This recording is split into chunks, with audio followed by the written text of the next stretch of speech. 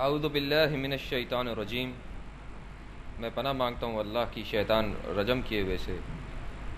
بسم اللہ الرحمن الرحیم، اللہ کے نام کے ساتھ جو بڑا مہربان نہایت رحم کرنے والا۔ السلام علیکم ورحمۃ اللہ وبرکاتہ۔ خواتین و حضرات، انٹرنیشنل اسلامک پروپیگیشن سینٹر کی طرف سے فواد جیلانی آپ کو خوش آمدید کہتا ہے۔ آج کا موضوع جو جناب محمد شیخ صاحب اس سینٹر کے چیئرمین پیش کریں گے وہ ہے اولیاء یا سرپرستوں کے بارے میں القرآن کیا کہتا ہے۔ اس سے پہلے کہ میں جناب محمد شیخ صاحب کو دعوت دوں کہ اس موضوع کے اوپر قرآن کیا کہتا ہے وہ پیش کریں، کچھ چیزیں آپ کو میں وضاحت کر دوں اس لیکچر سے متعلق، اس کے فارمیٹ کے متعلق۔ آپ سبوں کے پاس ایک کتابچہ دیا گیا ہوگا جب آپ داخل ہوئے ہوں گے۔ اگر آپ کے پاس یہ کتابچے نہیں ہیں تو ہاتھ ریز کر دیں، آپ کو وہ بھی پرووائڈ کر دیا جائے گا۔ اس کے ساتھ آپ کو ایک قلم اور ایک کاغذ بھی دیا گیا ہے۔ یہ جو کتابچہ آپ کے پاس موجود ہے، اگر آپ اس کو کھولیں گے، کوئی بھی پیج کھول لیں جس پہ آئے تھے، جیسے پیج نمبر 1 پہ، اس کے اندر میرے بائیں ہاتھ میں عربی میں آیت لکھی ہوئی ہے اور دائیں طرف میرے دائیں طرف اس کا اردو ترجمہ۔ دوران لیکچر یہ آیات جس سیکوینس میں موجود ہیں وہ پیش کی جائیں گی اور ان کی وضاحت۔ جو بھی سوال دوران لیکچر آپ کے ذہن میں آئیں وہ آپ کو جو قلم اور کاغذ دیا گیا ہے اس پہ نوٹ کر لیں۔ وہ اس لیے کہ دوران لیکچر بہت سارے سوالات آپ کے ذہن میں آ سکتے ہیں، کوئی بھی آبجیکشنز، کوئی کانٹرڈکشنز ہو سکتی ہیں جو آپ کے عقائد کے مطابق نہ ہو، یا کوئی چیز ایسی جو کلیریفائی آپ کو مور وضاحت چاہیے اس کے اوپر، وہ بھی آ سکتی ہیں۔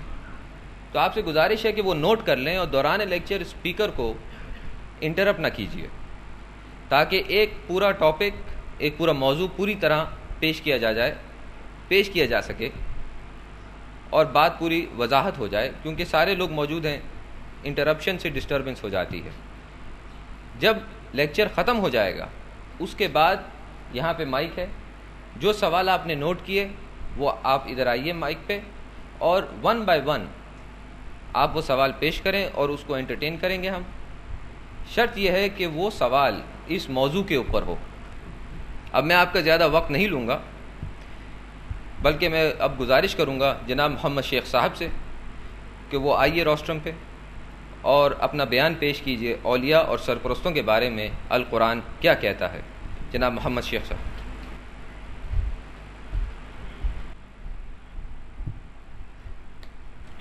السلام علیکم ورحمۃ اللہ وبرکاتہ۔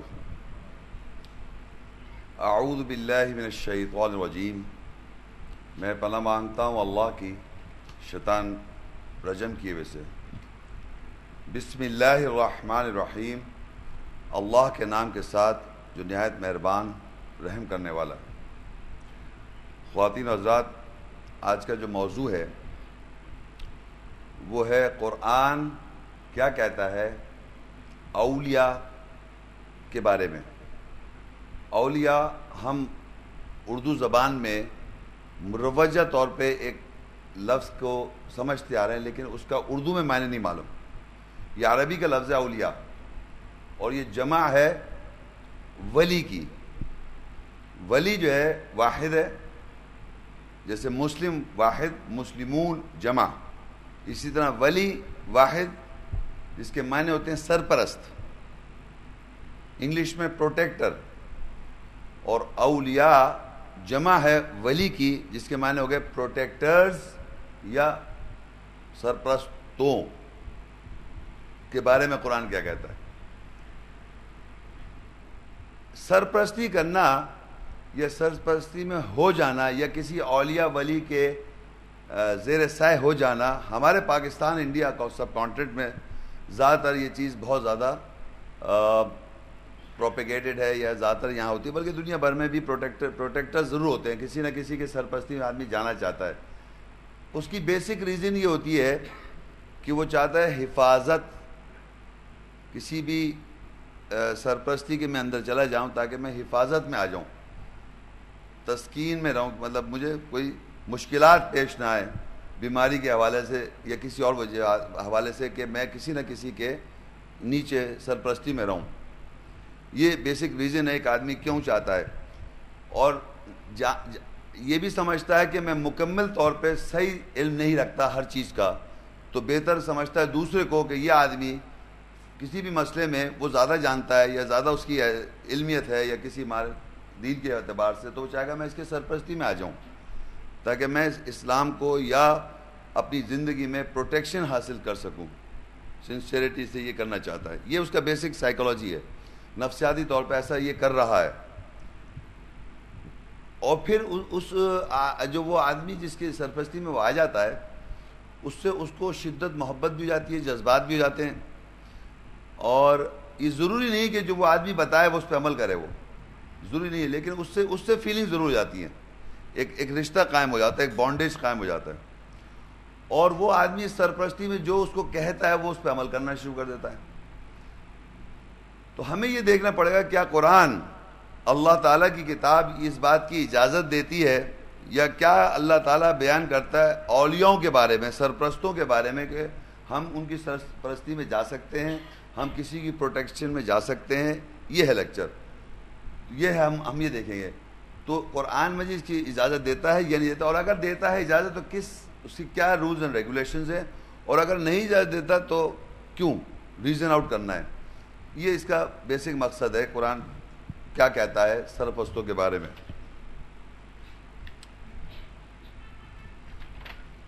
اس سلسلے میں ہم سب سے پہلے دیکھیں گے آیت نمبر بقرہ 2، پہلا صفحہ ہے البقرہ 2 اور اس کی 257 آیت.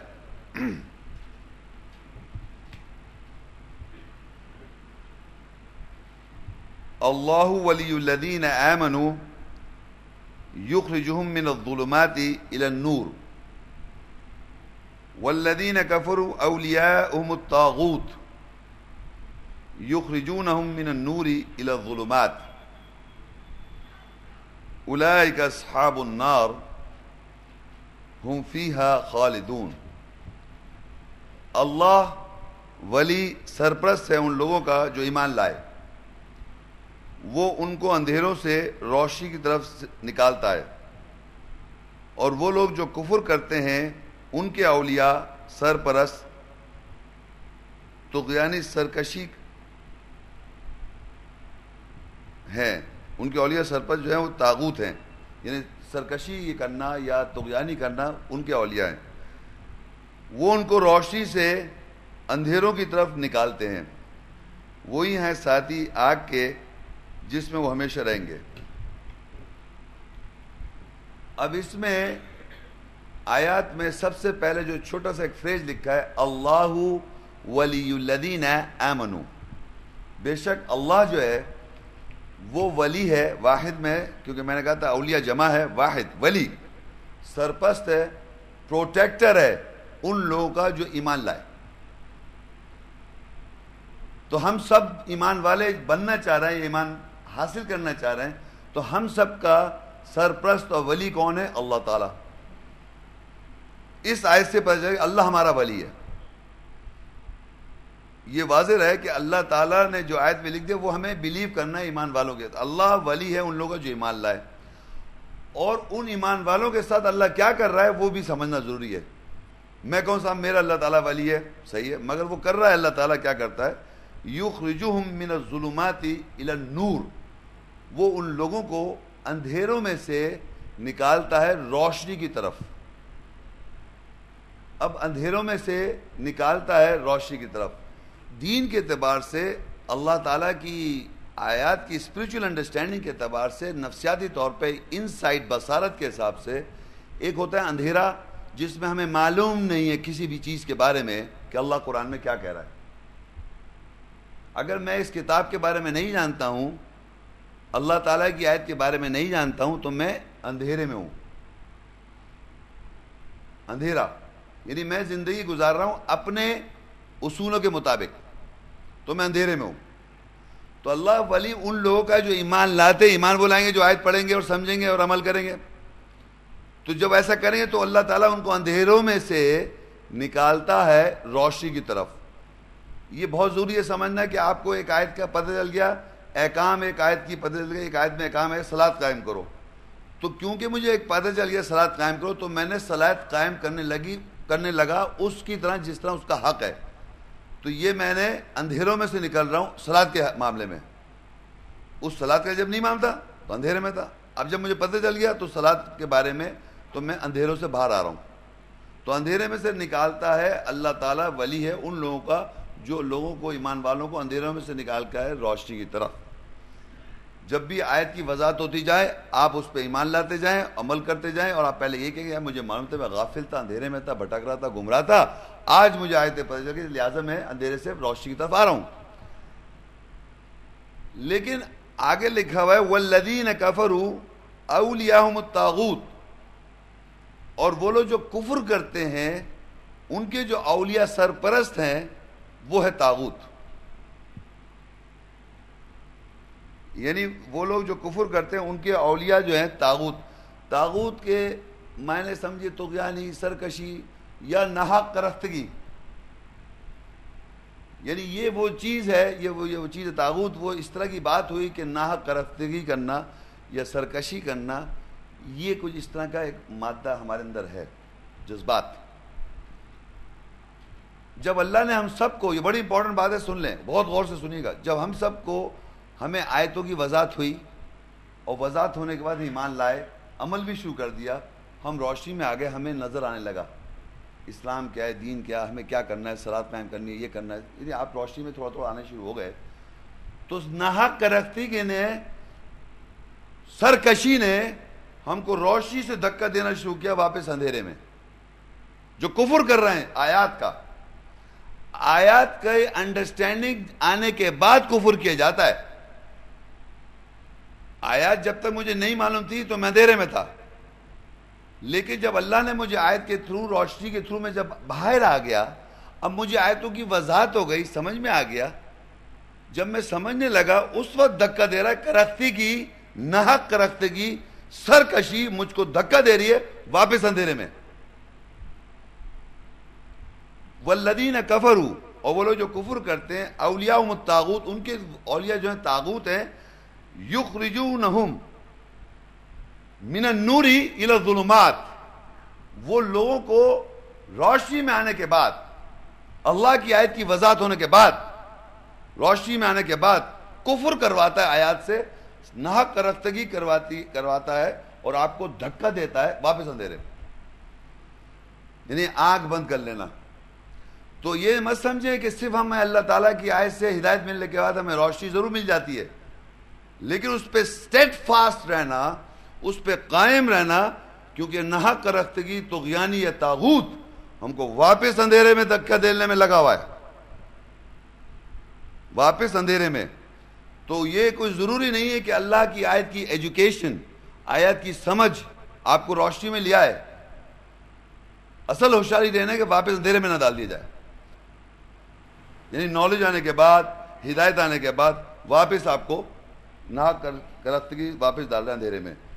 اولئک اصحاب النار, اور یہی اصحاب النار ہیں, ہم فیہا خالدون, یہ اس میں ہمیشہ رہیں گے. کیوں ہیں یہ؟ کیونکہ ان آیتوں کا پتہ چلا, اللہ نے ان کو روشنی میں نکالا, اندھیرے سے روشنی میں آئے تھے, ان کو پتہ چلنے کے بعد انہوں نے کفر کیا, سرکشی کی, طغیانی میں گئے, طاغوت بنے, اور واپس ان کو اندھیرے میں دھکا دے دیا گیا. تو اللہ کا یہی اصحاب النار ہے اور یہ اس میں ہمیشہ رہیں گے. یہ جو میں آپ کو بات بتانا چاہ رہا ہوں, اس سے ملتی, اس کانسیپٹ جو میں نے ابھی آپ کو بیان کیا ہے, اسی سے ریلیٹڈ ایک آیت ہے نیکسٹ پیج پہ, سورہ انعام 6, کس طرح اندھیرے سے آپ روشنی میں آتے ہیں. سورہ انعام 6:122 آیت. اومن کان میتا فاحییناہ وجعلنا له نورا یمشی به فی الناس کمن مثلہ فی الظلمات لیس بخارج منها كذلك زين للكافرين ما كانوا يعملون.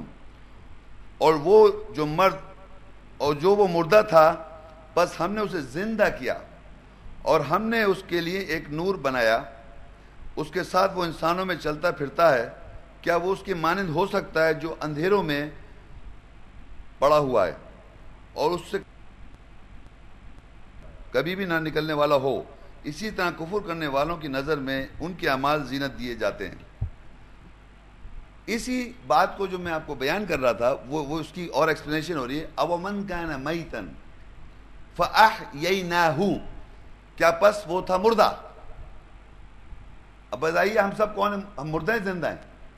ایک ہے، دیکھیں ہم سب زندہ ہیں اس وقت، لیکن نفسیاتی طور پہ جیسے میں نے بتایا تھا ایک ہوتا ہے ایک یہ روشنی ہے اور ایک انسائٹ کی روشنی ہے بصارت.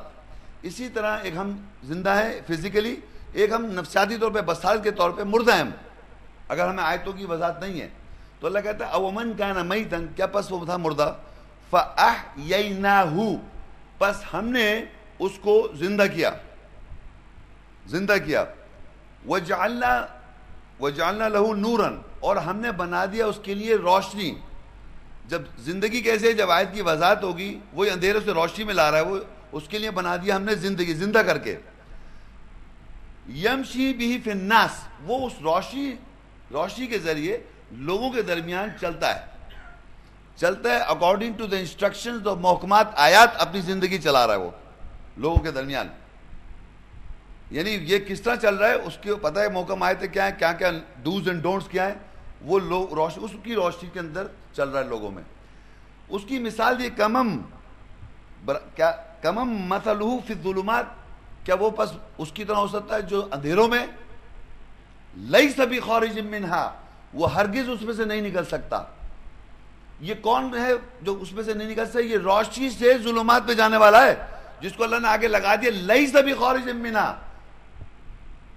طاغوت نے اگر آپ کو روشنی میں آنے کے بعد اگر دھکا دے دیا اندھیرے میں، تو اللہ بھی یہ کنفرم کر رہا ہے پھر اس میں سے نکل نہیں سکتا وہ. تو اگر آپ کو روشنی مل رہی ہے اس کو مینٹین کریں،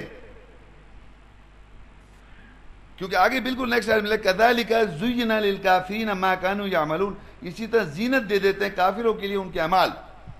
کافر کون ہے؟ وہی آیتوں کے جاننے کے بعد وہ سمجھتے ہیں ان کے اعمال جو ہیں وہ زینت دے دی گئے، وہ سمجھتے ہیں ہم اچھا کر رہے ہیں.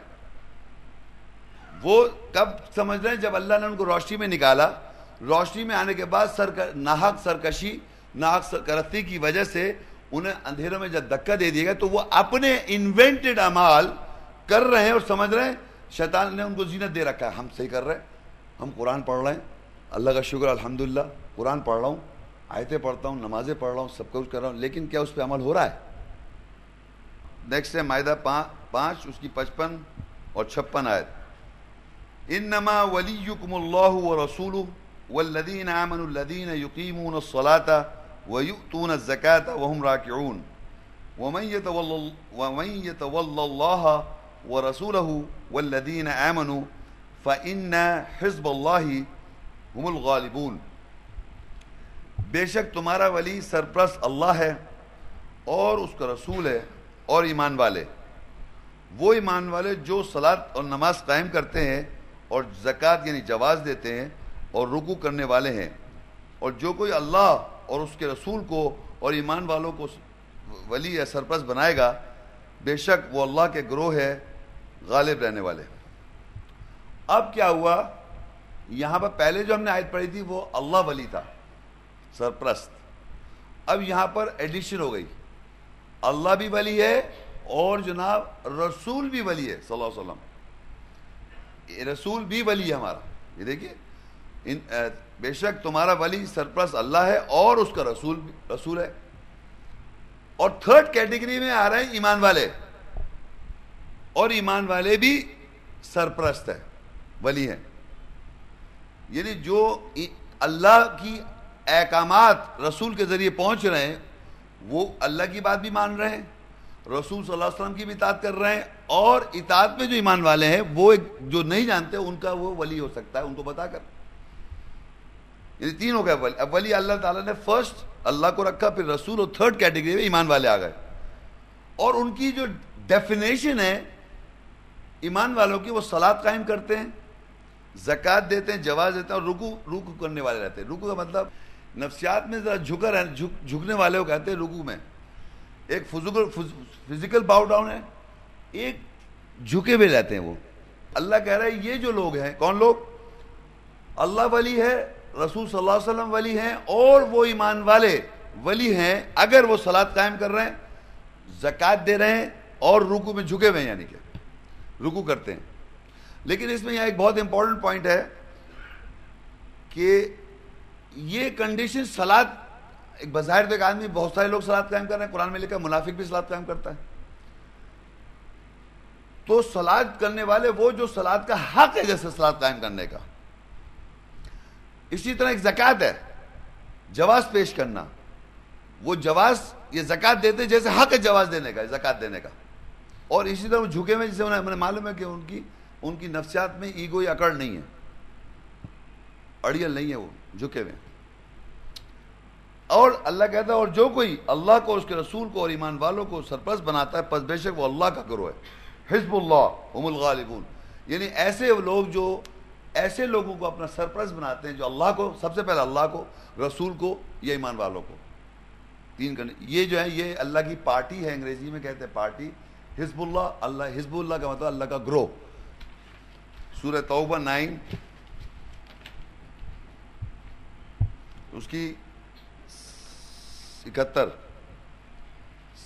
آیت، والمؤمنون والمؤمنات بعضهم اولیاء بعض یأمرون بالمعروف وینہون عن المنکر ویقیمون الصلاة ویؤتون الزکاة ویطیعون اللہ ورسولہ اولئک سیرحمهم اللہ ان اللہ عزیز حکیم۔ اور مومن مرد اور مومن عورتیں، بعض ان کے بعض کے اولیاء سرپرست ہیں، وہ معروف کے ساتھ یعنی جانا پہچانے کے ساتھ امر کرتے ہیں، اور منکر یعنی غیر معروف سے روکتے ہیں۔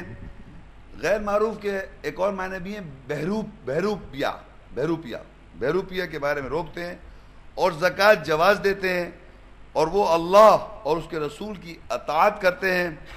یہ وہی ہیں جن پر اللہ جلد رحم کرے گا، بے شک اللہ عزت والا حکمت والا ہے۔ اب جو میں تھرڈ کیٹیگری تھی مومنوں کی، پہلے تو اللہ اور رسول آ گئے، اب مومن کس طرح ایک دوسرے کے اولیاء اور سرپرست ولی ہے، ایک دوسرے کے کس طرح وہ پروٹیکٹر ہیں، سرپرست ولی ہیں۔ والمؤمنون والمؤمنات، اور مومن مرد اور مومن عورتیں، بعضهم اولیاء بعض، وہ سرپرست ایک دوسرے کے سرپرست ہیں، بعض ان کے بعض کے سرپرست ہیں۔ یأمرون بالمعروف، وہ امر کرتے ہیں معروف کے ساتھ، یعنی جانے پہچانے کے ساتھ، جو معروف بات ہے، معروف جو سب جانتے ہیں۔ وَيَنْهَوْنَ عَنِ الْمُنْكَرِ، اس کے معنی ہے اور جو غیر معروف ہے، یعنی غیر معروف جو اوتھینٹک نہیں ہے، یا بہروپ ہے، بہروپ بنا ہوا ہے، وہ بہروپ سمجھتے ہیں آپ، جو صحیح نہ ہو، لگ رہا ہے کہ صحیح ہے لیکن بہروپ ہے وہ، اس کے بارے میں روکتے ہیں وہ۔ وَيُقِيمُونَ الصَّلَاةَ، اور صلاۃ قائم کرتے ہیں، وَيُؤْتُونَ الزَّكَاةَ، اور وہ زکوٰۃ جواز دیتے ہیں، وَيُطِيعُونَ اللَّهَ وَرَسُولَهُ، وہ اللہ اور اس کی رسول کی اطاعت کرتے ہیں۔ اولئک سیرحمهم اللہ، یہی وہ لوگ ہیں جو عنقریب اللہ ان کو رحم کر دے گا۔ ان اللہ عزیز حکیم، بے شک اللہ عزیز ہے، طاقت والا، حکمت والا ہے۔ اب آپ یہ دیکھیے، اس کو ہم وہی بات ہے ذرا سا وضاحت کے ساتھ، کہ مومن مرد اور مومن عورتیں ایک دوسرے کے اولیاء اور سرپرست ہیں۔ بعض مردوں کے اوپر، بعض عورتیں بعض عورتوں کے اوپر، یا بعض عورتیں بعض مرد کے اوپر، یا بعض مرد، وائس ورسا، اس کو ذرا سمجھ لیں آپ، کیونکہ یہ ون سائیڈڈ افیئر نہیں ہے۔ ون سائیڈ افیئر یہ ہوتا ہے کہ صاحب میں آپ کو فرض کریے اس آیات وضاحت کر رہا ہوں، آپ لوگوں کے لیے بیان کر رہا ہوں، اور آپ کو اللہ کی بات سمجھ میں آ رہی ہے، بتائی جا رہی ہے اللہ کی بات، بتایا کیا جا رہا ہے آپ کو؟ اللہ کی آیت، اور اس میں اسی فرض کریے ایک یہی لے لیں ہم پوائنٹ کہ وہ صلاۃ قائم کرتے ہیں ایمان والے۔ میں نے آپ کو یہ آیت بتائی، سورت نمبر، آیت نمبر کے جو اولیاء ہیں، سرپرست ایک دوسرے کے ایمان والے ہیں، وہ ایک دوسرے کیسے سرپرست ہیں وہ میں بتا رہا ہوں کہ میں نے آپ سے کہا بھائی صلاۃ قائم کیجئے، یہ دیکھیے قرآن میں لکھا ہے ایمان والے جو ہیں وہ صلاۃ قائم کرتے ہیں. آپ نے دیکھا ہاں بھائی صلاۃ قائم کرتے. اب میں صلاۃ قائم نہ کروں اور میں آپ کو بار بلاؤں یہاں پر اور لیکچر دوں اور واضحات بتاؤں آیتیں اور خود میں اس پر عمل نہ کروں، تو میں آپ کا سرپرست ہوں گا یا نہیں ہوں گا؟ بتائیں. میں سرپرست جب ہوں جب میں جو بیان کر رہا ہوں اس پہ میرا عمل بھی ہونا چاہیے. اور جب آپ سن رہے ہیں تو اس کا اگر صلاۃ نہیں قائم کر رہا اور آپ مجھ سے ہی سن رہے ہیں تو آپ مجھے بتائیں، پوچھیں آپ نے صلاۃ کیوں نہیں قائم کر رہے آپ. اس طرح آپ میرے سرپرست ہو جائیں گے. یہاں سے چلے مت جائیں، رکیں اور پوچھیں بھائی ہم آئے تھے، ہم نے یہ آیت سمجھی تھی، اللہ کی آیت تھی، یہ تو اصل تو اللہ کی اطاعت کرنی ہے پہلے. تو اللہ کی اگر آپ نے اطاعت کی تو آپ نے مجھ کو واپس ریمائنڈ کرایا، کیونکہ یہ میری بات نہیں ہے، آپ نے مجھے واپس ریمائنڈ کرایا بھائی آپ نے یہ بتایا تھا کہ صلاۃ قائم کرتے اور آپ خود صلاۃ قائم نہیں کر رہے، اس کی وضاحت طلب کرے. تو یامرون بالمعروف اس طرح ہے کہ وہ امر کرتے ہیں معروف کے ساتھ، لیکن ایٹ دا سیم ٹائم وہ خود بھی کر رہے ہیں. یہ نہیں کہ صرف بتایا جا رہا ہے کہ آپ کریے. تو بعض ایک دوسرے کے بعض اولیاء کیسے ہو گئے کہ اگر مجھ سے آپ نے کہ بات سن لی، اس کا یہ مقصد نہیں کہ میں آپ کا اولیاء ولی ہوں اور آپ جو ہے میں خود نہ کروں عمل. اب وائس ورسا ہے، میں بھی عمل کروں اور آپ بھی عمل کریں. میں اگر اللہ کی آیت سے ہٹ جاؤں تو آپ مجھے ریمائنڈ کرا دیں. کس طرح کرتے رہتے ایک دوسرے کو؟ یامرون بالمعروف، وہ امر کرتے ہیں معروف کے ساتھ ایک دوسرے کو.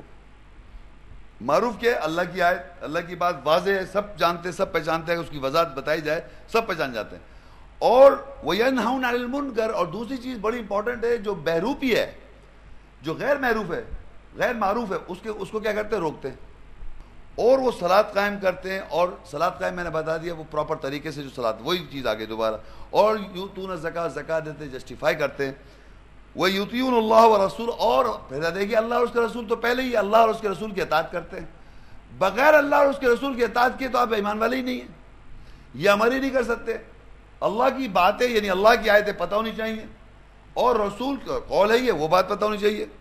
یہ دو چیزیں لازم ہیں، ملزوم، یہ ساتھ ساتھ چل رہی ہیں، اس میں سے مانس نہیں ہو سکتا. تو اللہ کہہ رہا ہے ان قریب اللہ ان پہ رحم کرے گا، بے شک اللہ عزیز طاقتور حکمت والا ہے. تو اس میں بھی یہی پتہ چل گیا کہ ایمان والے اللہ ولی ہے، رسول صلی اللہ علیہ وسلم ولی ہے. مطلب صرف رسول صلی اللہ علیہ وسلم کا مطلب یہ کہ جتنے بھی رسول ہیں انکلوڈنگ محمد رسول اللہ ولی ہیں ہمارے. اور ایمان والے ہم ایک دوسرے کی بھی ولی ہیں، بشرط ہے کہ ہم ایک دوسرے کے اوپر معروف کے ساتھ امر کر رہے ہیں اور بہروپیہ بننے سے روک رہے ہیں اور صلاۃ قائم کر رہے ہیں جیسے حق ہے صلاۃ قائم کرنے کا، زکوٰۃ کر رہے ہیں، جسٹیفائی دے رہے ہیں جیسے جسٹیفیکیشن جواز پیش کرنے کا حق ہے. یہ پراپر طریقے سے کر رہے ہیں آپ، تو ایک دوسرے کے ہم سرپرست اور ولی ہیں. اب جناب اب جو آیتیں آئیں گی یہ وہ آئیں گی آیتیں جو معاشرے میں ہو رہا ہے، جو معاشرے میں آپ یہ چیزیں تو سرپرست اللہ ولی تو اجازت دے رہا ہے بننے کا. لیکن اب جو آپ سنیں گے یہ وہ آیتیں ہوں گی جو کہ آپ کو بتائیں گے معاشرے میں کس طرح سرپرست بنائے ہوئے لوگوں نے. اس کے علاوہ سورہ زمر میں 39 سورت ہے اور اس کی آیتیں 3 الا للہ الدین الخالص والذین اتخذوا من دونه اولیاء ما نعبدهم الا ليقربونا الى الله زلفى ان الله يحكم بينهم فيما هم فيه يختلفون ان الله لا يهدي من هو كاذب كفار. کیا اللہ کے لیے دین خالص نہیں ہے؟ سوال. اور وہ لوگ جو اس کے علاوہ یعنی اللہ کے علاوہ اولیاء سرپرست پکڑتے ہیں، کہتے ہیں ہم نہیں نوکری ان کی کرتے سوائے ہم کو قرب دلانے کے لیے وہ اللہ کے طرف نزدیک ہیں. بے شک اللہ ان کے درمیان حکم کر دے گا جس میں وہ اختلاف کرتے ہیں. بے شک اللہ نہیں ہدایت کرتا اس کی جو جھوٹا کو کفر کرنے والا ہے. اس میں اب اللہ ان کے بارے میں بتا رہا ہے جو اللہ کو چھوڑ کر اولیاء بنا رہے ہیں، یعنی اللہ کے علاوہ لوگوں کو اولیاء بنا رہے ہیں. اور ان کی بنانے کی پہلی کنڈیشن یہ ہے، ان کا جملہ لکھا ہے، وہ کہہ رہے ہیں ہم کیوں کر رہے ہیں ایسا؟ ہم ان بزرگوں کی، اپنے الفاظ ڈال رہا ہوں میں، ہم ان بزرگوں کی نوکری یا بندگی اس لیے کرتے ہیں سوائے کہ وہ ہم کو قرب دلانے کے لیے وہ اللہ کے نزدیک ہیں. یہ ہو رہا ہے. یعنی معاشرے میں یہ سمجھا جا رہا ہے کہ لوگ آج سے کچھ گزرے ہوئے لوگ جو ہیں وہ اللہ کے زیادہ نزدیک ہیں، اور ہم کو اللہ کا قرب دلانے کے لیے وہ اللہ کے نزدیک زیادہ ہیں. ہم اس لیے ان کی نوکری کر رہے ہیں، بندگی کر رہے ہیں. لوگ ایسا نہیں کر رہے. بتائیے اس پیچھے جو میں نے باتیں بتائی ہیں اس پرنسپل پہ ہے یہ بات؟ یہ اس پرنسپل پہ نہیں ہے، کیونکہ اللہ کے ولی، رسول ولی اور مومن ایک دوسرے کے ولی آیات کی بنیاد پر. یہاں آیت میں ان لوگوں کے بارے میں بتایا جا رہا ہے جو اللہ کو چھوڑ دیا اور ایک آدمی کو سمجھا کہ یہ آدمی ایکس وائی زیڈ جو بھی ہے، اس آدمی میں یہ اللہ کے نزدیک ہے. یہ سمجھ لیا کہ یہ آدمی اللہ کے نزدیک ہے، اور ہم کو قرب دلانے کے لیے اللہ کے نزدیک یہ نزدیک ہے، یہ قرب دلوا دے گا ایکس وائی زیڈ. آپ کی نظر میں بڑے ہیں، وہ اللہ نے نہیں بنایا ان کو بڑا. اللہ تو رسول اور انبیاء کی بات کر رہے جو ہم جانتے بھی نہیں ہیں. ہمارے لیے تو نام بنا دی گئے، یہ نام اور وہ نام اور یہ نام کہ آدمی یقین کرے جذبات میں آ جائے گا آدمی، اور وہ سمجھ وہ قریب ہیں. یہ تو ماننا پڑے گا آپ کو. بالکل وہ بالکل جنت میں. اللہ نہیں ذکر کر رہا ہوں گا، قرآن میں ذکر بھی نہیں کر رہا. سب سمجھ رہے ہیں آپ بات کو؟ تو ہم نے بنایا. تو وہ لکھا دے کہ دوبارہ پڑھ دیتا ہوں. اور وہ لوگ جو اس کے علاوہ اللہ کے علاوہ اولیاء سرپرست پکڑتے ہیں، کہتے ہیں ہم نہیں نوکری کرتے ان کی سوائے ہم کو قرب دلانے کے لیے وہ اللہ کے طرف نزدیک ہے، وہ زیادہ نزدیک ہے، ان کو ہمیں قرب دلا دیں گے. بے شک اللہ ان کے درمیان حکم کر دے گا جس میں وہ اختلاف کرتے ہیں. بے شک اللہ نہیں ہدایت کرتا اس کی جو جھوٹا کفر کرنے والا ہے. تو اللہ نے پہلے ہی سوال کیا تھا کیا اللہ کا دین خالص نہیں ہے؟ دیکھیے پہلے وللہ الا للہ دین الخالص، کیا اللہ کے لیے دین خالص نہیں ہے؟ سوال یہاں سے سٹارٹ ہوا تھا آیت کہ اللہ نے کہا کہ سوائے اللہ کے علاوہ اگر جیسی اللہ کا نام ہٹا تو سمجھ لیے وہ اس کا سرپرست بنا دیا. آپ یہ بات کہہ رہے ہیں، لیکن اللہ ولی ہم پہلے پڑھتے آ رہے ہیں، رسول ولی پہلے پڑھتے آ رہے ہیں. مومن ایک دوسرے کے ولی اللہ کا جاننے کے بعد اور رسول صلی اللہ علیہ وسلم کو ماننے کے بعد ایک دوسرے کے ولی ہیں، سرپرست ہیں، کیا کرتے ہیں، صلاۃ قائم کرتے ہیں. یہ سب باتیں ہم کرتے آ رہے ہیں. لیکن اگر میں ہٹا دوں یہ سب بات اور ایک آدمی کا نام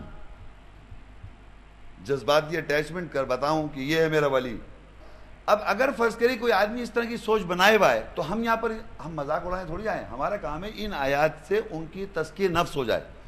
یہ آیت کوئی میں گھر سے تھوڑی بنا کے لایا ہوں. اس ٹاپک کا مقصد یہ ہے کہ ہم اپنی اصلاح کریں. رمضان کا مہینہ ہے کہ اگر یہ باتیں سمجھ میں آ جائے تو اس سے ہم اگر ہیں تو اصلاح کر لیں، کیونکہ اللہ غفور رحیم ہے، بخشنے والا، رحم کرنے والا. جہالت میں ہم نے بنا رکھا تھا. اب دیکھیے ایسے لوگ اگر پکڑیں گے تو ان کے بارے میں لکھا مثل الذین سورہ عنکبوت، سورہ عنکبوت 29 اس کی 41 آیت، مثل الذین اتخذوا من دون اللہ اولیاء کمثل العنکبوت اتخذت بیتا وان اوہن البیوت لبیت العنکبوت لو کانوا یعلمون.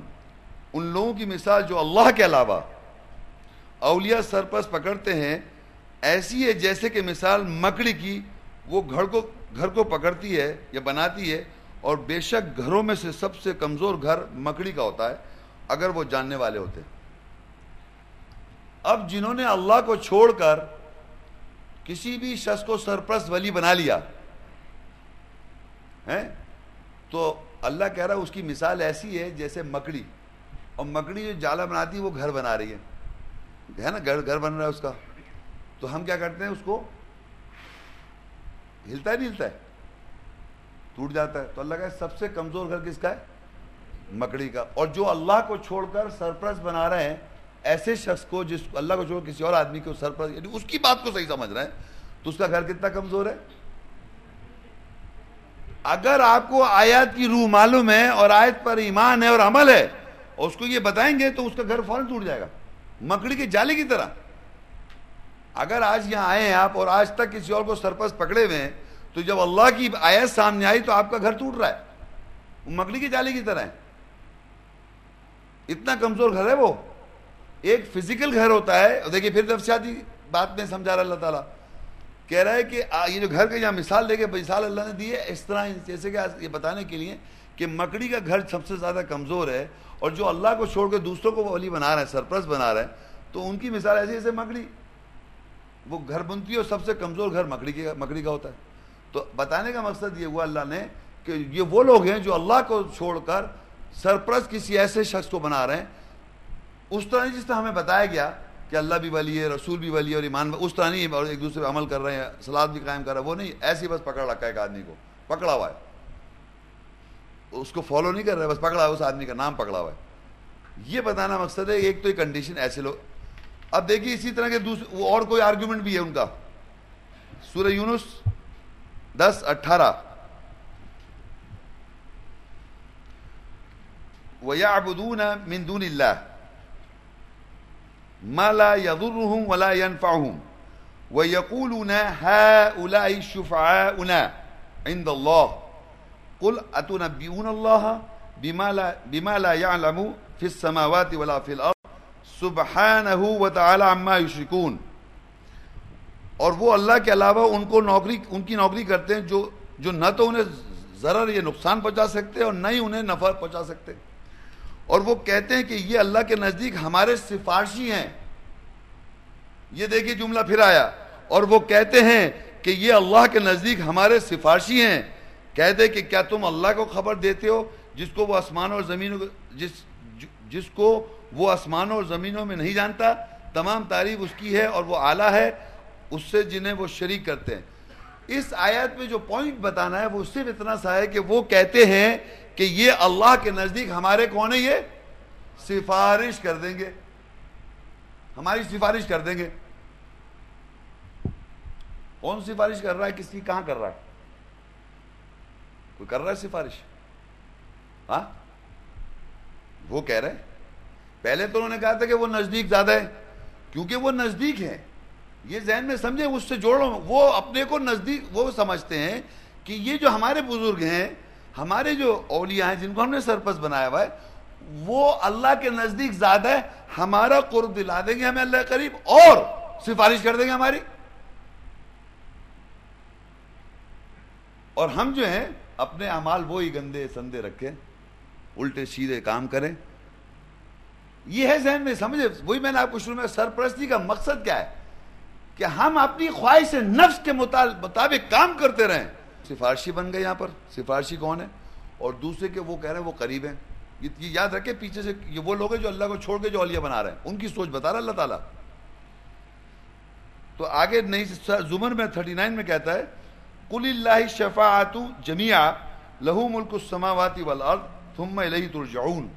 کہتے کہ تمام سفارش اللہ کے لیے ہے، اسی کے لیے آسمانوں اور زمینوں کی ملکیت ہے، پھر تم اسی کی طرف رجوع کرو گے۔ تو اللہ تعالیٰ نے یہاں کلیئر کر دیا، یعنی اللہ کی شفاعت جو ہے اللہ کے لیے، تمام اللہ کے لیے جميعا۔ وہ جس کو اجازت دیتے وہ ایک الگ ابھی بات ہے، ابھی ٹاپک میں نہیں آ رہا، صرف یہ یہاں اس وقت آپ کو یہ سمجھنا ہے، نہ سفارش پہ لیکچر ہے، بتایا جا رہا ہے کہ وہ لوگ جن کی سوچ یہ ہے کہ اللہ کے علاوہ جس کو سرپرست پکڑتے ہیں، وہ ایک تو یہ کہتے ہیں وہ نزدیک ہے، وہ نزدیک ہے ہمیں قرب دلانے کے لیے، دوسرے کہتے ہیں یہ ہمارے سفارشی ہیں، ہماری سفارش کر دیں گے۔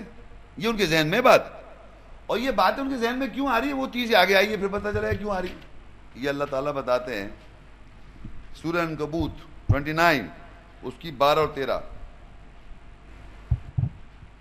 وَقَالَ الَّذِينَ كَفَرُوا لِلَّذِينَ آمَنُوا اتَّبِعُوا سَبِيلَنَا وَلْنَحْمِلْ خَطَايَاكُمْ وَمَا هُمْ بِحَامِلِينَ مِنْ خَطَايَاهُمْ مِنْ شَيْءٍ إِنَّهُمْ لَكَاذِبُونَ وَلَيَحْمِلُنَّ أَثْقَالَهُمْ وَأَثْقَالًا لَمَّتْ مَعَ أَثْقَالِهِمْ وَلَيُسْأَلُنَّ يَوْمَ الْقِيَامَةِ عَمَّا كَانُوا يَفْتَرُونَ۔ اور وہ لوگ جنہوں نے کفر کیا ایمان والوں کے لیے کہتے ہیں ہمارے راستے کی اتباع کرو، ہمارے راستے کی اتباع کرو اور ہم تمہاری خطاؤں کا بوجھ اٹھا لیں گے، اور وہ ان کی خطاؤں میں سے کسی چیز کا بھی بوجھ اٹھانے والے نہیں ہیں، بے شک وہ جھوٹے ہیں، اور یقیناً وہ اپنے بوجھ اٹھا لیں گے اور ان کے ساتھ اور بوجھ بھی اور یقیناً قیامت کے دن ان سے سوال کیا جائے گا جو وہ افترا کیا کرتے تھے. دیکھا آپ نے. اب یہ تیسری کنڈیشن ہے کیا ہے کہ وہ یہ کہتے ہیں کہ تمہاری جو خطائیں ہیں, تم جو غلطیاں کرے بیٹھے ہو, ہر انسان سے غلطیاں ہو گئی ہیں. یہی میں نے بتایا, وہ جا کے کہہ رہے ہیں خاموشی میں, کہہ رہے ہیں ہم تمہارا بوجھ اٹھا لیں. وہ وہیں نہیں کہہ رہے, یہاں بھی ہو رہا ہے. یہ سرپرست جو بنے ہوئے ہیں, یہ اللہ کو چھوڑ کے جو سرپرست پکڑ رہے ہیں ان کا ہو رہا ہے سارا سلسلہ. وہ کیا کہہ رہے ہیں کہ جو ہماری خطائیں ہیں, وہ کہتے ہیں کہ تم ایمان والوں سے کہتے ہیں تم ہماری اتباع کرو, ہمارے راستے کی اتباع کرو, ہم تمہاری خطاؤں کا بوجھ اٹھا لیں گے. یہ ایک اور سٹیٹمنٹ ہے.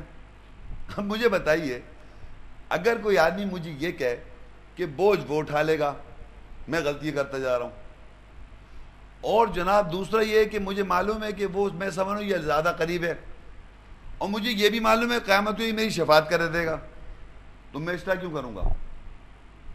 بھائی غلطیاں کر رہا ہوں, بوجھ اس پہ جا رہا ہے, سارا گناہ اس پہ جا رہا ہے. غلط کام کر رہا ہوں, بوجھ اس پہ جا رہا ہے, اٹھا رہا ہے گناہ, وہ سنبھالے. دوسرا ایک اور مسئلہ یہ آ رہا ہے کہ سفارش کر دے گا, میری بخشش کرا دے گا.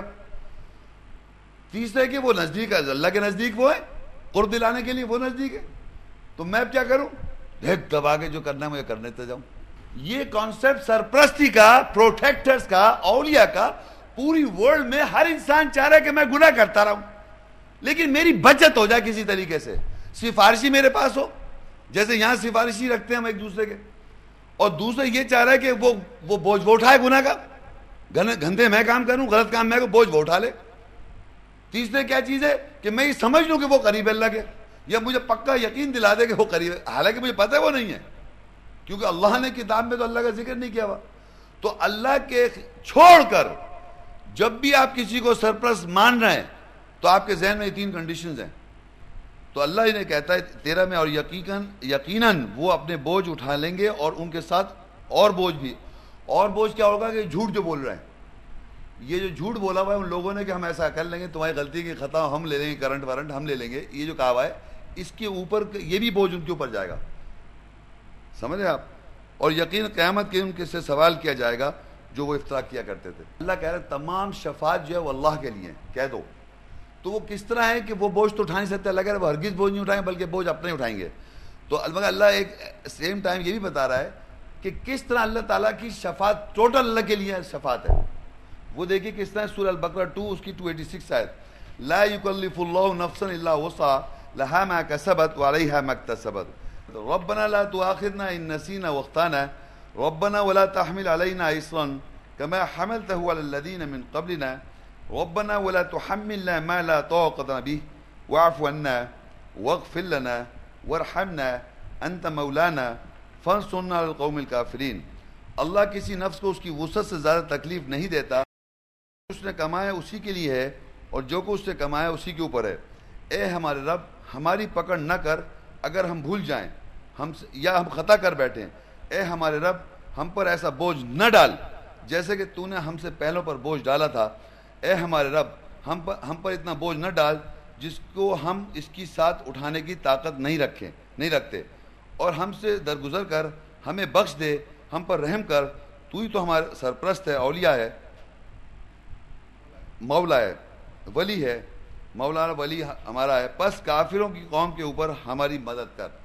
اب اس آیت میں جو وہ کہہ رہے ہیں کہ ہم خطاؤں کا بوجھ اٹھا لیں گے, انہوں نے تو یہ کہا ہے, لیکن اللہ تعالیٰ نے کس طرح شفاعت کا قل اللہ کو ہے نا, قل اللہ شفاعت جمیع, تمام شفاعت اللہ کے پاس ہے جمیع.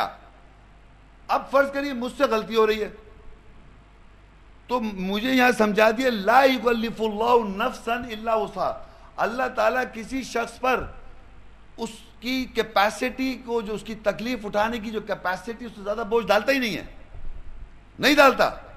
اور یہ صاحب مجھے سخت تکلیف ہو, اور یقین کریں میں آپ کو سچ بتا رہا ہوں, کسی قسم کی بھی آپ کو کبھی تکلیف ہو رہی ہے, ہوتی ہر انسان میں کبھی آ جاتا ہے سچویشن میں جہاں اس کو تکلیف ہو, تو وہ یہ پڑھے لا یکلف اللہ نفسا الا وسعها, اپنے ذہن کو ریمائنڈ کرائے کہ نہیں اللہ تعالیٰ کسی بھی نفس کو تکلیف نہیں ڈالتا سوائے اس کی وسعت جتنی ہے اس کی, ورنہ جبھی تو زندہ ہے.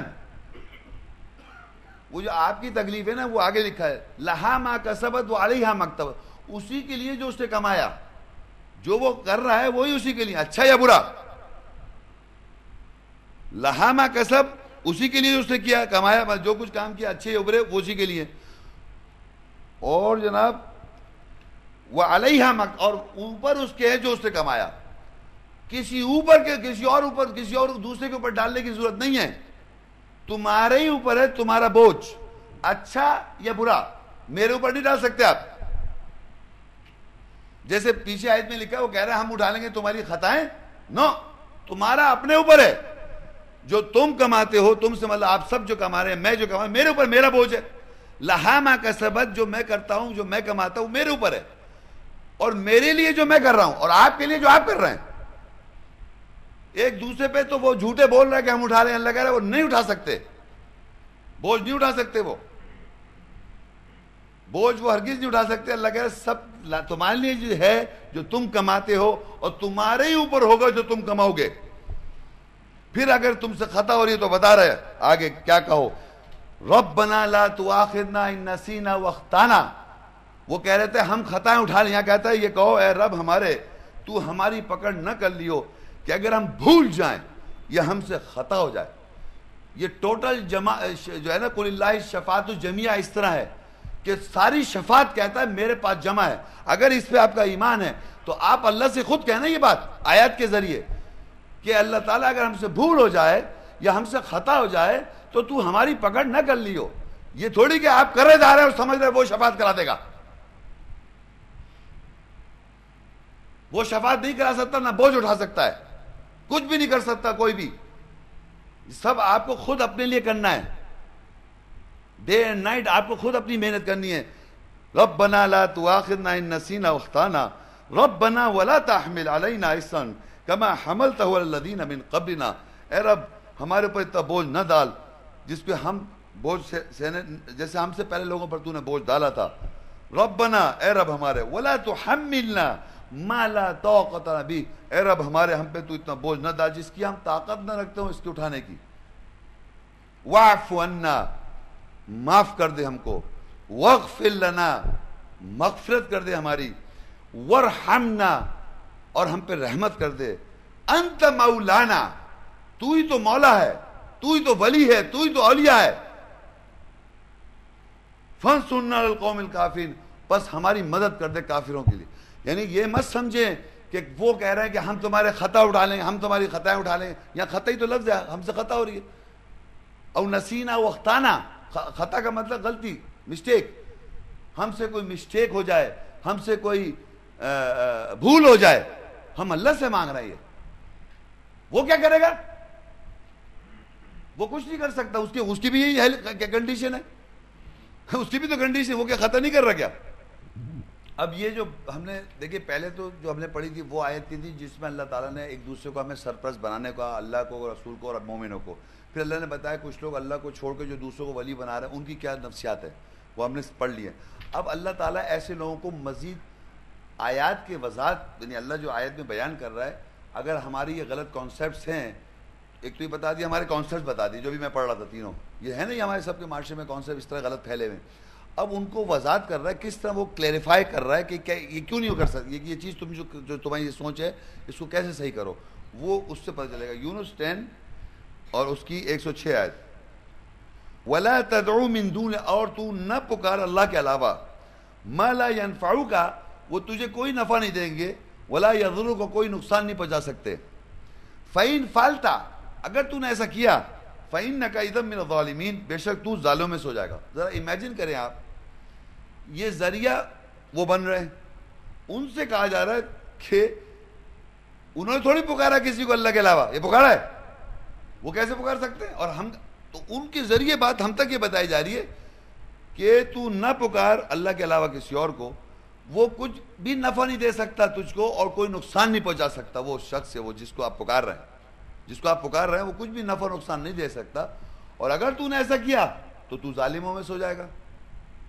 یعنی اگر وہ سوچ برقرار رکھی جو پیچھے ہم بتا رہے ہیں ان لوگوں کی، اس کنڈیشن میں اگر آپ اس کو رکھیں، یہ ایکسپلینیشن ہے کہ وہ کچھ ذر نقصان نہیں پہنچا سکتے، نہ کوئی نفع پہنچا سکتے ہیں. وہ لوگ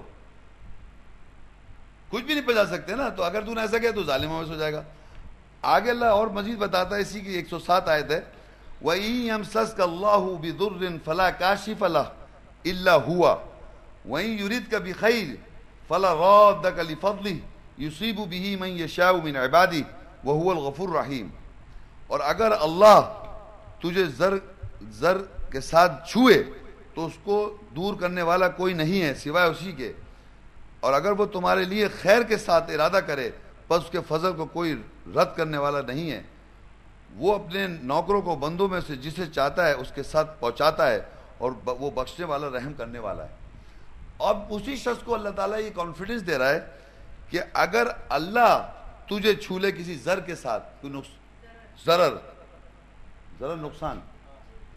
ضرر کے ساتھ اگر تجھے چھو لے اللہ، تو اس کو کوئی دور نہیں کر سکتا، کوئی اس کو دور، اگر اللہ ایسا کرے، اللہ اگر آپ کو نقصان پہنچانا چاہتا ہے، ضرر کرنا چاہتا ہے، تو اس کو آپ کو کوئی دور نہیں کر سکتا سوائے اسی کے، اور اگر وہ تمہارے لیے خیر کے ساتھ کا ارادہ کرے تو اس کا فضل کوئی رد نہیں کر سکتا۔ اگر اللہ چاہ رہا ہے کہ میں اس کو خیر دوں تو کوئی اسے روک نہیں سکتا۔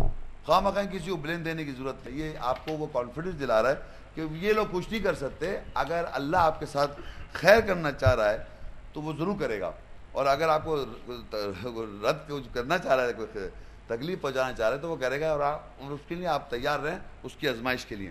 یہ مت سمجھے کہ آزمائش میں نہیں ڈالے گا۔ اچھا، ایک آیت ہے قرآن مجید میں جو کہ نارملی ایک اس کا یہ بتائیے، کہنا ہے بھائی آپ یہ بتائیے قرآن میں ایک آیت، اکثر جب آپ اس طرح کی بات کریں تو یہ ایک آیت ضرور لوگ لے کے آئیں گے، وہی آیت ہے، اور وہ کہتے ہیں کہ یہ آیت سے ہمیں یہ بھی تو لکھا ہے قرآن میں، وہ ہے سورہ مائدہ کی 35، مائدہ 5 اور اس کی 35 آیت ہے، یا ایھا الذین آمنوا اتقوا اللہ وابتغوا الیہ الوسیلۃ وجاہدوا فی سبیلہ لعلکم تفلحون۔ اے وہ لوگوں جو ایمان لائے، اللہ سے تقوی اختیار کرو اور اس کی طرف وسیلہ ڈھونڈو اور اس کے راستے میں جہاد کرو تاکہ تم فلاح پاؤ۔ کہ اللہ دیکھیے لکھا ہے نا وسیلہ، یہ لکھا وسیلہ، آپ وسیلہ تلاش کریں، اللہ خود کہہ رہا ہے وسیلہ تلاش کرو۔ جس سے میں نے بات کی اللہ یہ وسیلہ ہے نا، تو میں کب منع کر رہا ہوں وسیلہ، وہ دیکھیے پھر وہی آ گئی۔ اللہ، رسول اور ایمان والے ایک دوسرے کے سرپرست تھے نا، تو وسیلہ آپ تلاش کر رہے ہیں، کیا کر رہے ہیں؟ وسیلہ کیسے تلاش کریں گے؟ اب بتائیے وسیلہ کیا چیز وسیلہ ہے؟ ہمیں اللہ تک پہنچائے یا رسول کی بات سمجھوائے یا ایمان والوں تک، کس کو ڈھونڈے؟ کیا وسیلہ کیا بن جائے گا؟ اللہ کی کتاب بن جائے گی، اور اس کتاب کو جب آپ پڑھیں گے تو اللہ کے بارے میں پتہ چلے گا، اس کتاب کو اگر آپ پڑھیں گے تو اس میں رسولوں کے بارے میں پتہ چلے گا، اور اس کتاب کو پڑھیں گے تو ہمارا دشمن شیطان اس کے بارے میں پتہ چلے گا۔ اس کتاب کو جب پڑھیں گے، اور اس کتاب کو جب پڑھنے کے بعد آپ ہدایت لیں گے تو آپ کو مومن بھی پہچان ہو جائے گی اور دوسرے لوگوں بھی پہچان ہو جائے گی، لیکن پڑھنا تو پڑ جائے گا، تو وسیلہ کتاب بن جاتی ہے اور آیت بن جاتی ہے۔ تو مقصد یہ ذریعہ، وسیلہ کا مطلب ذریعہ، اللہ کہہ رہے ذریعہ ضرور ڈھونڈیں، آپ اس تک پہنچے، تو اللہ تک پہنچے ذریعہ ہو گئی کتاب اس دنیا میں، اس میں رسولوں کا بھی ذکر ہے، ایمان والوں کا اور ولی کا ذکر ہے، لیکن اس کو اور مزید وضاحت کرنے کے لیے اللہ تعالیٰ نے وسیلے کو ایک آیت ہے سورہ اسراء 17 اس کی 56 اور 57 میں اور وضاحت کی ہے۔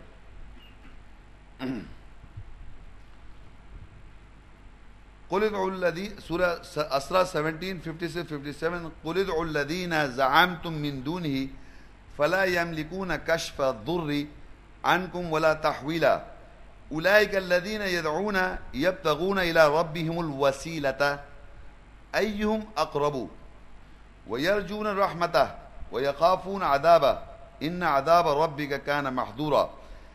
کہہ دے بلا لو انہیں جن پر تمہیں اس اللہ کے علاوہ زوم یا گھمنڈ ہے، پس وہ تم سے ضرر دور کرنے پر اختیار نہیں رکھتے اور نہ ہی اس سے تبدیل کر سکتے ہیں۔ یعنی اللہ تعالیٰ کہہ رہا ہے لوگوں سے کہ جس پر تم سمجھ رہا ہو کہ وہ جو ہیں پہنچے ہوئے اللہ کے ساتھ، جن کو تم نے ملا رکھا ہے، ان کا شریک ٹھہرایا ہوا ہے، ان پہ تم زوم کر رہا ہو تو ان کو بلا لو۔ ان پر تمہیں اللہ کے علاوہ زوم ہے، گھمنڈ ہے کہ وہ تم سے ضرر دور کرنے پر اختیار نہیں رکھتے اور نہ ہی اس سے تبدیل کر سکتے، بلا لو ان کو۔ اچھا، اب آگے بتا رہا وہ لوگ جنہیں وہ پکارتے ہیں وہ تو خود اپنے رب کی طرف وسیلہ ذریعہ تلاش کر رہے ہیں کہ کون لوگ زیادہ قریب ہیں۔ اور اس کے عذاب سے ڈرتے ہیں، بے شک تیرے رب کے عذاب ایسا ہے جس سے خبردار رہ جائے. یعنی اس آیت میں جو مین پوائنٹ ہے وہ یہ ہے کہ وہ لوگ جنہیں وہ پکارتے ہیں وہ تو خود اپنے رب کی طرف وسیلہ ذریعہ تلاش کر رہے ہیں کہ کون لوگ زیادہ قریب ہیں، اور وہ امید رکھتے ہیں اس کی رحمت کی اور اس کے عذاب سے ڈرتے ہیں. بے شک تیرے رب کے عذاب ایسا ہے جس سے خبردار رہ جائے. یعنی اس آیت میں جو مین پوائنٹ ہے وہ یہ ہے کہ وہ لوگ جنہیں وہ پکارتے ہیں وہ تو خود اپنے رب کی طرف وسیلہ ذریعہ تلاش کر رہے ہیں کہ کون لوگ زیادہ قریب ہیں. اب وسیلہ تو کتاب ہو گئی، ذریعہ. اب فرض کریے اللہ کہہ رہا ہے کہ لوگ جن کو وہ لوگ پکارتے ہیں، جن کو وہ لوگ سمجھ رہے ہیں کہ یہ وسیلہ یہ بن جائیں گے وسیلہ، ان سے جا کے ملیں گے. وہ تو کہہ رہے ہیں ہم خود وسیلہ تلاش کر رہے ہیں کتاب میں کہ کون لوگ زیادہ قریب ہیں اللہ کے. خود اپنے رب کی طرف وسیلہ تلاش کر رہے ہیں کہ کون لوگ زیادہ قریب ہیں. یہ ڈھونڈ رہے ہیں، یعنی میں یہ ڈھونڈ رہا ہوں کہ اللہ کے قریب کون ہے زیادہ. یہ نہیں کہ بازار سے خود سمجھ لیا، کتاب کے ذریعے ڈھونڈ رہا ہوں میں. باہر سے تو لوگ مجھے بتا رہے ہیں وہ ہے زیادہ قریب. یہاں کتاب سے جب میں ڈھونڈنے نکلا تو مجھے پتہ چلے گا کون ہے قریب. بتائیے ذرا کون ہے، زور سے بولیے. انبیاء. کتنی واضح.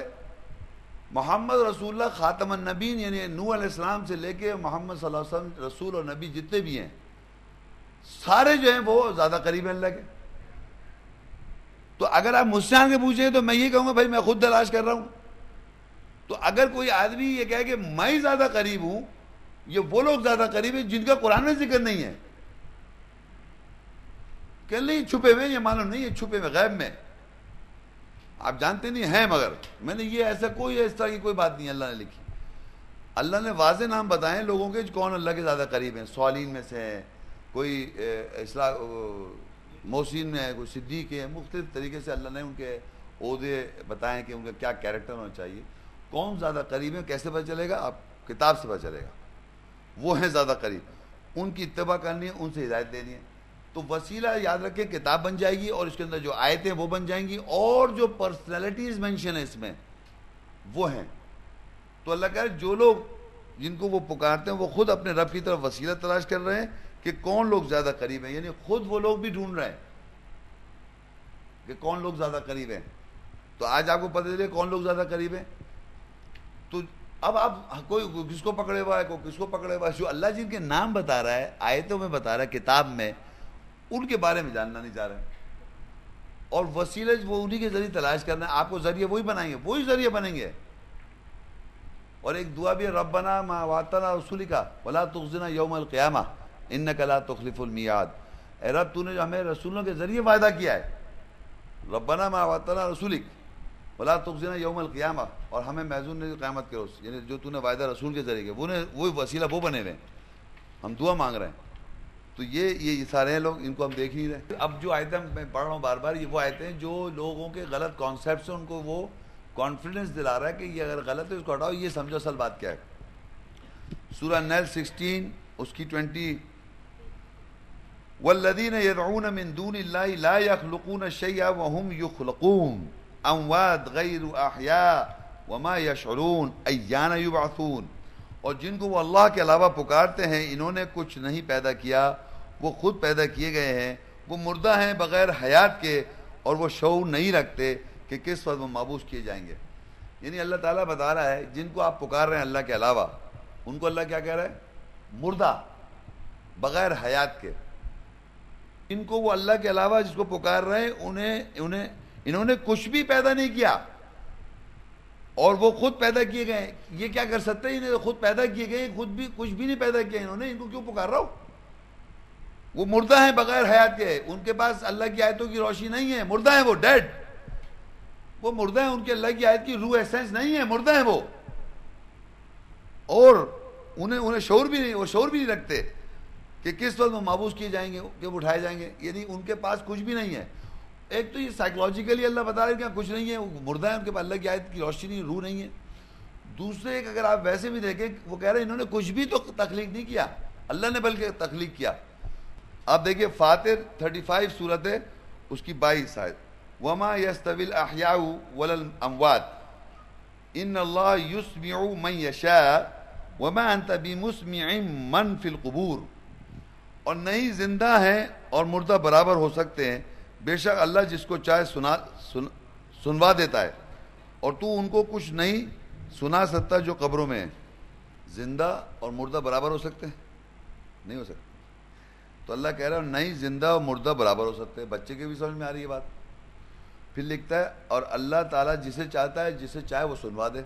یعنی اگر ہم سب یہاں بیٹھے ہوئے ہیں، چاہے بچہ ہو چاہے بڑا ہو، جس کو اللہ تعالیٰ چاہے سنوا دے. کیا سنوا دے؟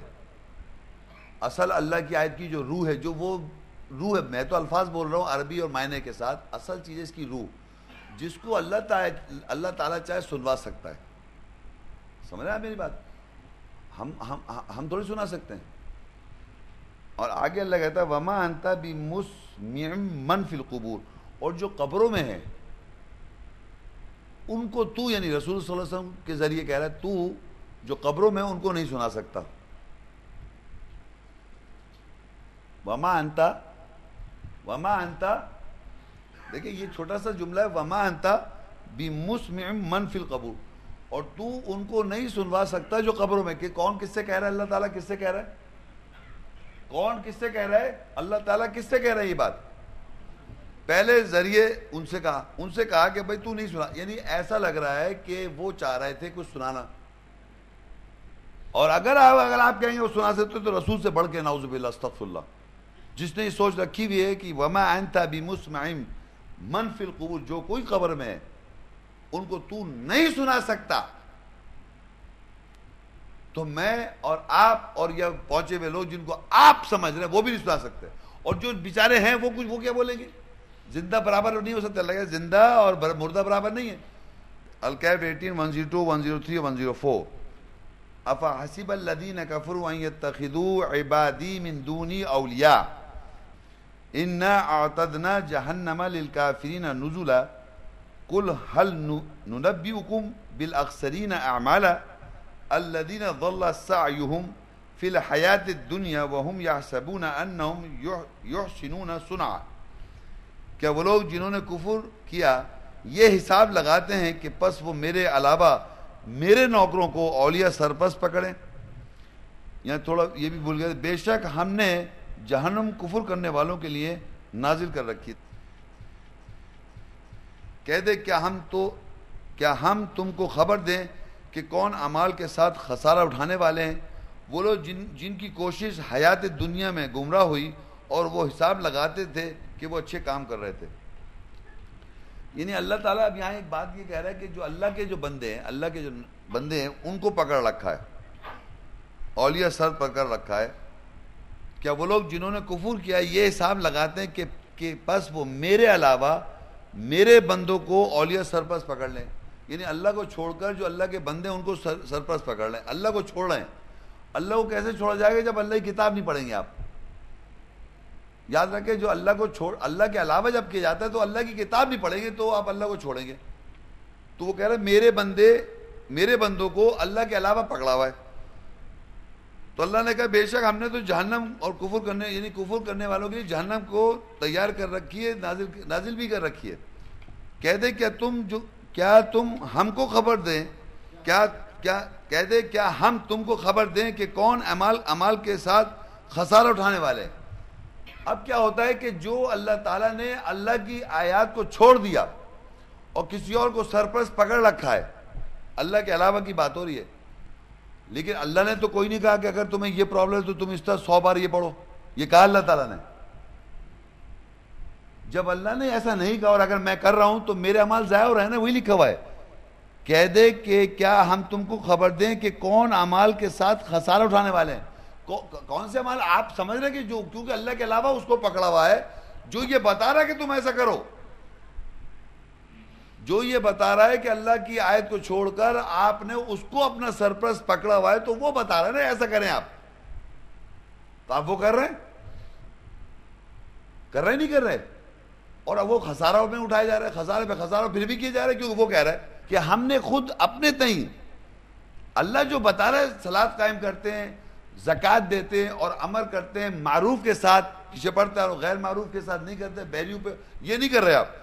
وہ لوگ جن کی کوشش حیات دنیا میں گمراہ ہوئی اور وہ حساب لگاتے تھے کہ وہ اچھے کام کر رہے تھے، اور یہ اسی کنٹینیوٹی میں الکہف 105 اور 106 اولئک الذین کفروا بآیات ربہم ولقائہ فحبطت اعمالہم فلا نقیم لهم یوم القیامۃ وزنا ذلک جزاؤہم جہنم بما کفروا واتخذوا آیاتی ورسلی ہزوا. وہ لوگ جو اپنے رب کی آیت کے ساتھ اور اس کی ملاقات کا کفر کرتے ہیں، پس ان کے اعمال مٹا دیے جائیں گے، پس قیامت کے دن ہم ان کے لیے وزن قائم نہیں کریں گے، اور وہی ہیں جن کی جزا جہنم کے ساتھ ہے، جو انہوں نے کفر کیا اور میری آیات اور میرے رسولوں کا مذاق پکڑا. یہ وہی کنٹینیوٹی میں لوگوں کے بعد عزیز مزید اللہ ایکسپلین کر رہا ہے کہ وہ لوگ جو اپنے رب کی آیت کے ساتھ، ان کو اصل میں یہ آیات اور اس سے ملاقات کا یقین نہیں ہے، یقین نہیں کہ آپ کی اللہ سے ملاقات ہو جائے گی.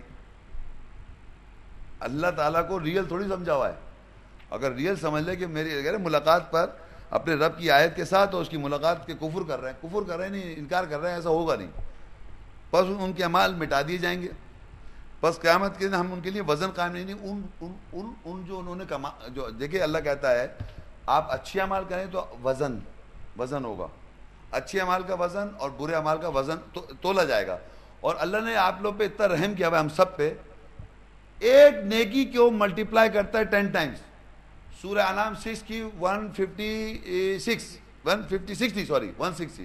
سورہ انعام 6 کی 160 آیت ہے جس میں اللہ کہہ رہا ہے ایک نیکی کو میں ملٹیپلائی کر رہا ہوں 10 ٹائمز، لیکن ایک برائی کا ایک ہی لوں گا میں ویٹ. میں ایک برائی کا ایک ویٹ لوں گا لیکن ایک نیکی کو 10 ٹائمز ملٹیپلائی کر رہا ہوں میں. تو وہ وزن وہ کرے گا. مگر وہ جو اعمال جو ہے صحیح اعمال ہیں، وہ اصلاح عمل جو ہیں وہ پتہ ہونے چاہیے. یہ نہیں کہ آپ کے اپنے اعمال ہیں، آپ کے اگر اعمال وہ ہیں جو آپ نے خود کنکارڈ کر کے اس پہ اللہ کہہ رہا ہے وزن نہیں دوں گا میں، وہ وزن میں نہیں ڈالے جائیں گے. وزن میں وہ اعمال ڈالا جائے گا جس کو اللہ نے کہا تھا کرنے کو، وہ کیا تھا، وہ وزن میں ڈالا جائے گا، اس پہ وزن ہوگا، وہ وزن میں آئے گا. لیکن وہ عمل جو میں نے اللہ نے کہا نہیں اور میں خود اپنے تئیں کرتا رہا، وہ وزن میں نہیں آ رہا، اس میں وزن میں اللہ کہہ رہا ہے میں وزن نہیں دوں گا. دیکھیے لکھا ہوا قیامت کے ہم ان کے لیے وزن قائم نہیں کریں گے، یعنی وہ اچھے کاموں میں وزن نہیں بھرا جائے گا. لیکن اللہ کی ایک آیات، ایک عمل کے اوپر آپ نے سن کر عمل کر کے یاد دھیانی رکھ کر اس پہ عمل کیا، وہ وزن میں آئے گا اور 10 ٹائمز ملٹیپلائی ہوگا، اس کا ویٹ ہوگا، برائی کے پلو سے وہ ویٹ میں آئے گا. لیکن یہ والا وزن میں نہیں آئے گا. کیوں؟ کہتا ہے وہی ہیں جن کی جزا جہنم میں، ساتھ جو انہوں نے کفر کیا اور میری آیات اور میرے رسولوں کو مذاق اڑایا. کتنا مذاق اڑایا سوچیے آپ.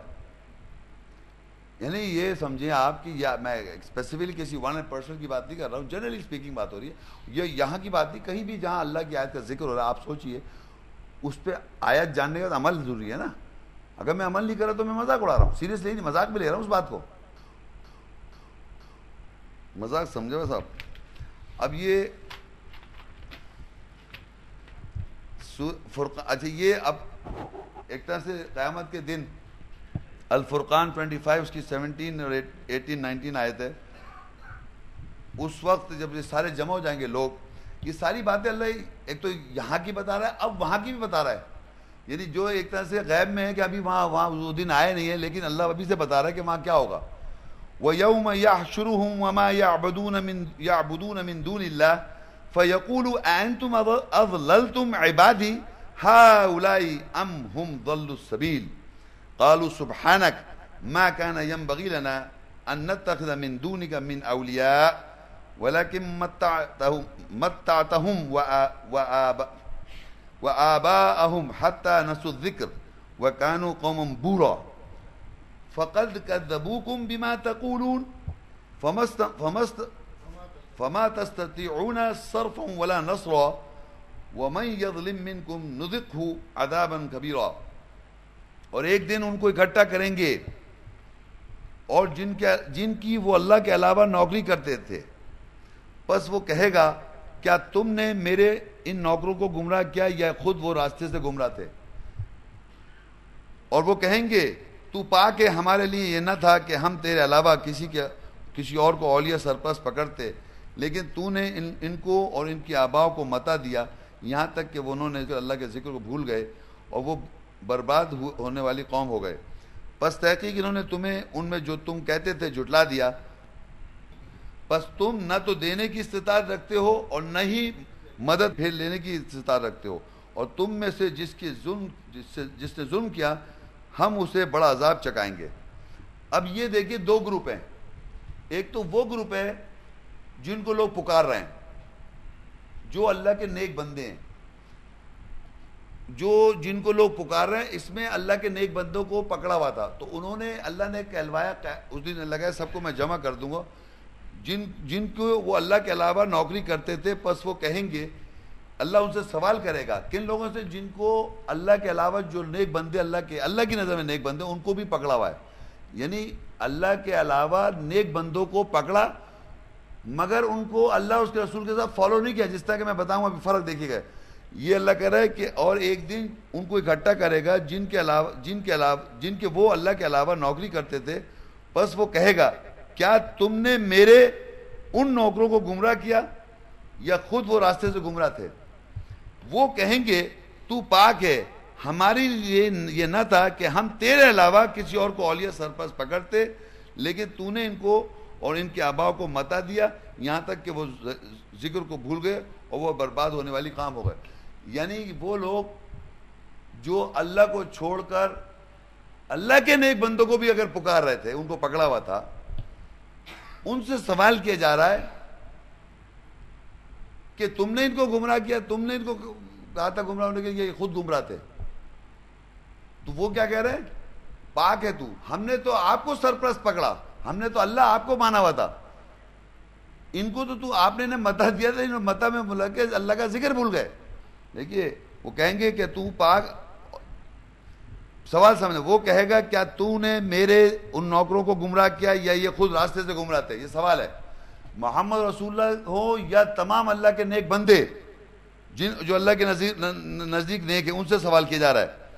وہ کہیں گے کہ تو پاک ہے، ہمارے لیے یہ نہ تھا کہ ہم تیرے علاوہ کسی اور کو اولیاء سرپرست پکڑتے، لیکن تو نے ان کو اور ان کے آباؤں کو متا دیا، یہاں تک کہ وہ ذکر کو بھول، حتیٰ نسو ذکر، یعنی اللہ تعالیٰ کے ذکر کو بھول گئے اور وہ برباد ہونے والی قوم ہو گئے۔ یہ بات سمجھ میں آ رہی ہے کہ جن کو ہم نے پکڑا اگر فرض کی اور اطاعت نہیں کی، فالو نہیں کیا، تو جو اللہ اس کے جو نیک بندے تھے انہوں نے تو صاف صاف کہہ دیا ہم نے تو آپ کو پکڑا ہوا تھا، اللہ کو سرپرست۔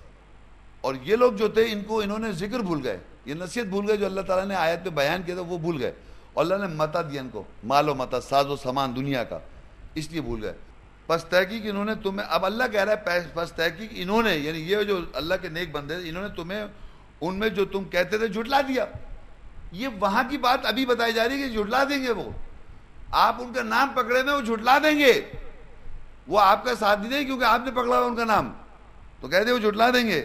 بس تم نے تو دینے، اب تم تو کچھ دینے کی استطاعت بھی رکھتے اور نہ ہی تم پھیرنے کے لیے استطاعت رکھتے ہو، کہ اگر سزا اگر مستحق ہو گئے تو اسے پھر بھی نہیں سکتے، جو ہو گیا تو ہو گیا، اور تم میں سے جس نے ظلم کیا ہم اسے بڑا عذاب چکائیں گے۔ یہ اس دن بھی ہمیں یہ بتایا جا رہا ہے کہ جن کو پکار رہے ہیں اللہ کو چھوڑ کر، اور وہ باقاعدہ کیٹیگوریکلی آپ سے اپنے آپ کو الگ کر دیں گے، یہ وہ نیک بندے ہیں، اللہ کو چھوڑ کے اگر آپ نے ان کو پکڑا، اگر کوئی نیک بندے بھی اللہ کی نظر میں، تو آپ کو اصل میں استطاعت کرنی ہے۔ تو اب یہ 2 آیتیں ہیں، آخری ختم ہو رہا ہے لیکچر، تو اب ہم کو کیا کرنا ہے، جلدی ہوشیار ہو جائے، پھر دیکھیں قیامت کی ذکر ہو رہا ہے۔ الاحزاب 33 66 67 68 یوم تقلب وجوہہم فی النار یقولون یا لیتنا اطعنا اللہ واطعنا الرسول وقالوا ربنا انا اطعنا سادتنا وکبراءنا فضلونا السبیل ربنا آتهم ضعفین من العذاب والعنہم لعنا کبیرا۔ جس دن ان کے چہرے آگ میں الٹ پلٹ کیے جائیں گے، وہ کہیں گے اے کاش ہم نے اللہ کی اور رسول کی اطاعت کی ہوتی، اور انہوں نے کہا اے ہمارے رب بے شک ہم نے اپنے سیدوں کو، سرداروں کو اور اپنے اکابرین کو، بڑوں کی اطاعت کی، بس انہوں نے ہمیں راستے سے گمراہ کر دیا. ہمارے رب ان کو دگنا عذاب دے اور ان پر لعنت کر، بڑی لعنت. اب اللہ کو چھوڑ کر کس کو پکڑنا ہے؟ یہاں پتہ چلا جب اللہ تعالیٰ اس دن آگ میں لوگوں کو چہرے الٹ پلٹ کیے جا رہے ہیں اور وہ کہہ رہے ہیں اے کاش ہم اللہ اور اس کے رسول کی اطاعت کرتے، یعنی اللہ کو اپنا ولی بناتے، رسول کو اپنا ولی بناتے ہیں. ان کو چھوڑ دیا تھا. اور وہ کہیں گے وقالوا ربنا انا اطعنا سادتنا وکبرانا، اپنے ہم نے سرداروں کو، اور یہ سید کی جگہ ہے سادت. سید سمجھتے ہیں، سید اردو لینگویج میں پتہ نہیں کچھ اور ہی خاندان بنا ہوا ہے. سادتنا، سیدوں کو، سرداروں کو، اور کبرانا، بڑے بڑے سمجھتے ہیں آپ؟ نہیں، آپ خود سوچ، یہ آپ کے سمجھ میں آ رہا ہے؟ یہ بڑے جو ہے نا، بڑے یہ بڑے تو گمراہ کر رہے ہیں. فضلونا سبیلا، جن کو بڑا کسی اللہ نے بنایا، انہیں بڑا یہ ہم نے بنایا بڑے. ان بڑوں نے اور ان سرداروں نے، سیدوں نے گمراہ کر دیا، کیونکہ ہم نے اللہ اور اس کے رسول کی اطاعت نہیں کی. بڑے نام ہیں، اگر ناموں سے ڈرا جا رہا ہوں. اللہ سب سے زیادہ بڑا ہے، لیکن ان کے نام کی بات ہو تو یہ بڑے لکھے ہوئے، سادتنا و کبرانا، اکابر، بڑے. انہوں نے فضلونا سبیلا، پس انہوں نے گمراہ کر دیا راستے سے. اب وہاں جا کے جب آگ میں الٹ پلٹ ہو رہے تو کہہ رہے ہیں ربنا آتیہم ضعفین من العذاب، اب انہیں 2 عذاب دے اور ان پہ لعنت کر، بڑی لعنت. بھائی وہاں پر آگ میں جل کے رہے اور یہ سب باتیں ہو رہی ہیں. یہ وقت کیا ہے؟ یہ جو وقت ہے، اس وقت، یہ وقت میں اس وقت کی باتیں جو ہیں، تو اس وقت یہ کہہ رہے ہیں انہیں ڈبل عذاب دے اس بات کے لیے، کیونکہ انہوں نے ہمیں گمراہ کیا. بڑوں نے، سرداروں نے، سیدوں نے اور اکابر نے، انہوں نے گمراہ کر دیا. اس سے کیا ہو رہا ہے؟ ابھی فیس کریں نا، سامنے کھڑو گیا اللہ کی اطاعت کریں، یعنی اللہ کی اطاعت، قرآن مجید کی اطاعت. قرآن میں جو آیتیں ہیں اس میں اللہ کی کیا فرمان ہے. پھر رسول کی طرف، جو رسولوں کا قرآن میں قول ہے، کیا رسول کہہ رہے ہیں، محمد رسول اللہ کیا کہہ رہے ہیں، عیسیٰ رسول اللہ کیا رہے ہیں، نور رسول اللہ کیا رہے ہیں. یہ زیادہ قریب ہیں اللہ کے، ان کے نام دے کے ان کو یاد رکھیں، ان کو پتہ کریں. یہ بڑے یہ جو ان کو چھوڑ دیں گے اللہ اس کے رسول کو، تو یہ بڑے جو ہے، کیونکہ اوپر لکھا تھا یوم تقلب وجوہہم فی النار یقولون یا لیتنا اطعنا اللہ واطعنا الرسول. اللہ کی اطاعت کرتے اور رسول کی اطاعت کرتے ہیں، کاش ہم، جب چہرے ہمارے آگ میں الٹ پلٹ کیے جا رہے ہیں تو ہم وہاں کہہ رہے ہیں، لوگ کہہ رہے ہیں اے کاش ہم اللہ کی اطاعت کرتے اور رسول کی اطاعت کرتے. اور کہیں گے وقالوا ربنا انا اطعنا، وہ کہیں گے بے شک اے رب ہمارے، ہم نے اطاعت کی اپنے بڑے سیدوں کی، سرداروں کی، بڑے سید اور سردار جو ان کی اطاعت کی، وکبرانا، بڑے لوگوں کی، اکابر کی. فاضلونا سبیلا، بس انہوں نے گمراہ کر دیا ہمارے راستے، انہوں نے راستے گمراہ کرا ہے. کیونکہ ہم ان کو صحیح، وہ سمجھ رہے ہیں کہ یہ بڑے، یہ جو بتا رہے ہیں صحیح بتا رہے ہیں، یہ سمجھ رہے ہیں. تو آگے لکھا ہے، وہاں کہہ رہے ربنا آتیہم ضعفین من العذاب، اے رب انہیں دے ڈبل عذاب اور بڑی لعنت کر دے. اور اس کے ساتھ اب یہ آخری آیت ہے، اس میں یہ ہے کہ ایک دعا بھی اور ایک وہ بھی ہے، فصلت 41 اور اس کی 30 اور 31 32. ان الذين قالوا ربنا الله ثم استقاموا تتنزل عليهم الملائكة الا تخافوا ولا تحزنوا وابشروا بالجنة التي كنتم توعدون نحن اولياءكم في الحياة الدنيا وفي الآخرة ولكم فيها ما تشتهي انفسكم ولكم فيها ما تدعون نزلا من غفور رحيم. اور وہ لوگ جو کہتے ہیں ہمارا رب اللہ ہے، پھر اس بات پر ثابت قدم رہیں، ان پر فرشتے نازل ہوتے ہیں، یہ کہتے ہیں کہ خوف زدہ نہ ہو اور نہ ہی غمگین ہو، اور اس جنت کے ساتھ بشارت لے لو جس کا تم سے وعدہ کیا گیا، اور ہم تمہارے اولیاء سرپرست ہیں اس دنیا میں بھی اور آخرت میں بھی، اور تمہارے لیے اس میں ہے جو تمہارے نفوس چاہیں گے، اور تمہارے لیے اس میں ہے جو تم پکارو گے، بخشنے والے، رحم کرنے والے، نازل کردہ سے. اب یہاں پر اللہ تعالیٰ بتا رہا ہے کہ کچھ لوگوں کا ایسا بیہیویئر ہے اس دنیا میں جو ہمیں اپنا بنانا ہے،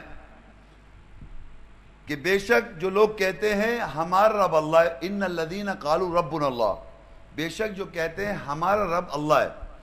رب کے معنی ہوتے ہیں پرورش کرنے والا، رب سے اگر خالی رب لے لیں آپ اور آپ یہ نہ لیں پرورش کرنے والا، یعنی ہماری پرورش جو کی جا رہی ہے آیات سے، اگر ہم اپنی پرورش کریں گے تو ہمارا رب پرورش کر رہا ہے. تو اگر ہم پرورش کسی اور آدمی کے سائے میں کر رہے ہیں تو اس کی پرورش ہو رہی ہے. تو اگر آپ یہ یاد رکھیں ان الذین قالوا، بے شک جو کہتے ہیں ہمارا رب اللہ ہے، یعنی اللہ جو ہے ہمارا پرورش کرنے والا ہے، ثم استقاموا، پھر استقامت رکھتے ہیں، یعنی پھر آپ اس بات میں شک و شبہ نہیں، بالکل قائم رہتے ہیں. تتنزل علیہم الملائکہ، تو ان کے اوپر نازل ہوتے ہیں فرشتے، اللہ تخافوا، یہ کہ تم خوف مت کھاؤ، ولا تحزنوا، اور نہیں تم غمزدہ ہو، وابشروا بالجنۃ التي کنتم توعدون، اور بشارت لے لو اس جنت کا جس سے تم سے وعدہ کیا. کہ جنت کی بشارت کیا لکھا ہے؟ وابشروا، کیا لکھا ہے؟ وابشروا بالجنۃ التي کنتم توعدون، اور بشارت ہے ان لوگوں کو جو جس کا تم سے وعدہ کیا گیا. جنت کی بشارت مل گئی. یہاں لکھا ہے کہ اور بشارت لے لو اس جنت کی جس کا تم سے وعدہ کیا گیا. کس سے؟ ان لوگوں سے کہا جا رہا ہے جو یہ کہتے ہیں بے شک ہمارا رب اللہ ہے اور استقامت کرتے ہیں، ان پہ فرشتے نازل ہوتے ہیں، یہ خوف مت کھاؤ، محزون مت ہو، غمزدہ نہ ہو، اور بشارت لے لو اس جنت کی جس سے تم سے وعدہ کیا ہے. جو کہتے ہیں پورا لیکچر اگر سمجھ جائیں آپ، ان آج کے بعد سے آپ کا ولی اور سرپرست اولیاء اللہ ہے. ان الذین قالوا ربنا اللہ، بے شک جو کہتے ہیں ہمارا رب اللہ ہے، ثم استقاموا، پھر استقامت رکھتے ہیں، ہر احکامات کو جو بتایا جا رہا ہے آیت میں، جو کہا جا رہا ہے کرو اس کو کرتے ہیں، اور جس سے منع کیا جا رہا ہے اس سے رک جاتے ہیں، اور ہر زندگی کے اندر فیصلے کرتے ہیں آیت کے مطابق، اور صرف اللہ کے لیے استقامت رو کے کر رہا ہے، کسی کو دکھاوے کے لیے نہیں. تتنزل علیہم الملائکہ، ان کے اوپر ملائکہ نازل ہوتے ہیں، اللہ تخافوا، مت خوف کھاؤ، ولا تحزنوا، مت محزون ہو، وابشروا بالجنۃ التي کنتم توعدون، اور اس جنت کی بشارت لو جس کا تم سے وعدہ کیا ہے. یہ تو آپ کے اندر جو کیریکٹر چینج ہے، جو اعمال آپ چینج کریں گے، آیت کے ساتھ اپنی اصلاح کرتے جائیں گے تو آپ کو یہ بشارت ملے گی. اور یہاں کہتا ہے نحن اولیاءکم فی الحیات الدنیا، ہم تمہارے اولیاء اس دنیا میں، وفی الآخرۃ، آخرت میں. یہی تو لیکچر ہے. اللہ ہی تو، اللہ قرآن کیا کہتا ہے اولیاء کے بارے میں، سرپرستوں کے بارے میں. یہاں کہتا ہے نحن، اگر یہ یقین کریں، اگر آپ اس پہ عمل کریں گے، صرف اس آیت کی میں بات نہیں کر رہا ہوں، یہ تو کنکلوسیو رزلٹ دے رہی ہے کہ ان لوگوں کے بارے میں جو یہ کہیں گے، جو اس پورے پروسیس سے گزرنے کے بعد یہ کہیں گے کہ ان الذین قالوا ربنا اللہ، بے شک جو کہیں گے ہمارا رب اللہ ہے، ثم استقاموا، استقامت کریں، تتنزل علیہم الملائکہ، پھر ان پہ نازل ہوں گے فرشتے، اللہ تخافوا، یہ کہ خوف نہ کھاؤ، ولا تحزنوا، اور محزون نہ ہو، وابشروا بالجنۃ التي، اور بشار جنت کا جس کا تم سے وعدہ کیا ہے. نحن اولیاءکم فی الحیات الدنیا، ہم تمہارے اولیاء اور سرپرست ہیں اس دنیا میں، والآخرہ، اور آخرت میں. وَلَكُمْ فِيهَا مَا تَشْتَهِي أَنفُسُكُمْ، اور تمہارے لیے وہی کچھ ہوگا جو تمہارے نفوس چاہیں گے. وَلَكُمْ فِيهَا مَا تَشْتَهِي أَنفُسُكُمْ وَلَكُمْ فِيهَا مَا تَدْعُونَ، اور وہی کچھ ہو جو تمہارے سے، جس کو تم پکارو گے. کوئی بھی یہاں پر آڈینس میں اگر اپنی لائف کو چینج کر رہا ہے، جو پاسٹ میں اس سے غلطیاں ہوتی جاتی ہیں اور بار بار اس کی وہ تزکیہ نفس کرتا ہے، تو اس کو باتیں برائی یاد بھی نہیں آتی ہیں. اس کو کوئی یاد بھی دلائے تو اس کا ہاں بھائی ہوگا بھول، یار اب تو یاد بھی نہیں رہا. تو نحن اولیاءکم فی الحیات الدنیا وفی الآخرہ، اور اس دنیا میں بھی یاد رکھیں آپ وہ نہیں مانگیں گے، کیونکہ لکھا فی الحیات الدنیا والآخرہ وَلَكُمْ فِيهَا مَا تَشْتَهِي أَنفُسُكُمْ، اور تمہارے لیے جو کچھ ہے جو تم چاہو گے، اپنے تمہارے نفوس جو چاہیں. تو یہاں پر اس دنیا میں تمہارے نفوس اس دنیا میں بھی وہی چاہیں گے جو اللہ کی رضامندگی میں شامل ہو، جس میں یہ نہیں کہ میری خواہش چاہ رہی ہے کچھ اور اللہ کچھ اور کہہ رہا ہے. جو اللہ چاہ رہا ہے وہی میری خواہش ہے، تبھی تو میں اپنے نفوس کو قتل کر رہا ہوں. نفوس کو قتل کرنے کا مقصد ہی یہ اپنے نفس کو قتل کر دینا کہ میں وہ سوچ بنا لوں جو اللہ چاہ رہا ہے. تو وہ پھر کہتے ہیں جو اللہ کے ہاتھ، تمہارے ہاتھ اللہ کے ہاتھ ہو جاتے ہیں. وہ اسی طرح اسی کانٹیکس میں ہوتا ہے کہ آپ کی سوچ اور اللہ کی آیت ایک سوچ بن جاتی ہے. آپ اور اللہ کی سوچ ایک ہے، جو اللہ کہہ رہا ہے وہی سوچ بن جاتی ہے. تو وہاں جا کے برا آپ نہیں مانگ سکتے، کیونکہ جنت سے ابلیس کو نکالا ہوا ہے، تو آپ وہاں جا نہیں رہے. تو یہاں لکھا ہے نحن اولیاءکم فی الحیات الدنیا وفی الآخرہ وَلَكُمْ فِيهَا مَا تَشْتَهِي أَنفُسُكُمْ وَلَكُمْ فِيهَا مَا تَدْعُونَ، اور تمہارے لیے وہی کچھ ہے جو تمہیں پکارا جائے گا. نزلا من غفور رحیم، یہ نازل کرتا ہے بخشنے والے رحم کی طرف سے. یہ آپ کو میں بس سمرائز کر دوں, لیکچر ختم ہو گیا, کہ دو قسم کے لوگ ہیں جنہوں نے سرپرست پکڑا ہوا ہے. ایک تو وہ لوگ ہیں جو اللہ کو, رسول کو اور مومن آپس میں ایک دوسرے کے لیے سرپرست ہیں. وہ امر کرتے ہیں معروف کے ساتھ اور غیر معروف کے ساتھ, بہروپے سے روکتے ہیں, صلاۃ قائم کرتے ہیں, زکوٰۃ دیتے ہیں اور اپنے اعمال اور احکامات کے مطابق صحیح کرتے ہیں. جس چیز کو کہا جائے اس کو کرتے ہیں اور جس چیز سے روکا جائے اس کو روکتے ہیں, اور اللہ اور رسول کو اپنا ہمیشہ ولی مانتے ہیں. اور ایک وہ لوگ ہیں جنہوں نے کرنا کچھ نہیں ہے, وہ برائی میں انوالو ہیں اور وہ توقع یہ رکھتے ہیں کہ دوسرے لوگ جو اللہ کے قرب میں نزدیک ہیں ان کی ہم نوکری کر لیں, ان کی, اور وہ ہماری شفاعت کر دیں گے, وہ ہماری برائیاں وہ لے لیں گے, وہ خطاؤں کو وہ نہیں لے سکتے. وہ ہر آدمی, اللہ کہہ رہا ہے, ہر نفس کو اتنی وسعت ہے جو اس نے کمایا, جو اس دنیا میں کہا وہ اسی کے لیے ہے, جو کچھ وہ کہہ رہا ہے اس کے اوپر ہے. یعنی اور ہم نے مانگنا اللہ سے کہ تو ہماری پکڑ مت کر لے, ہم سے خطا ہو جائے.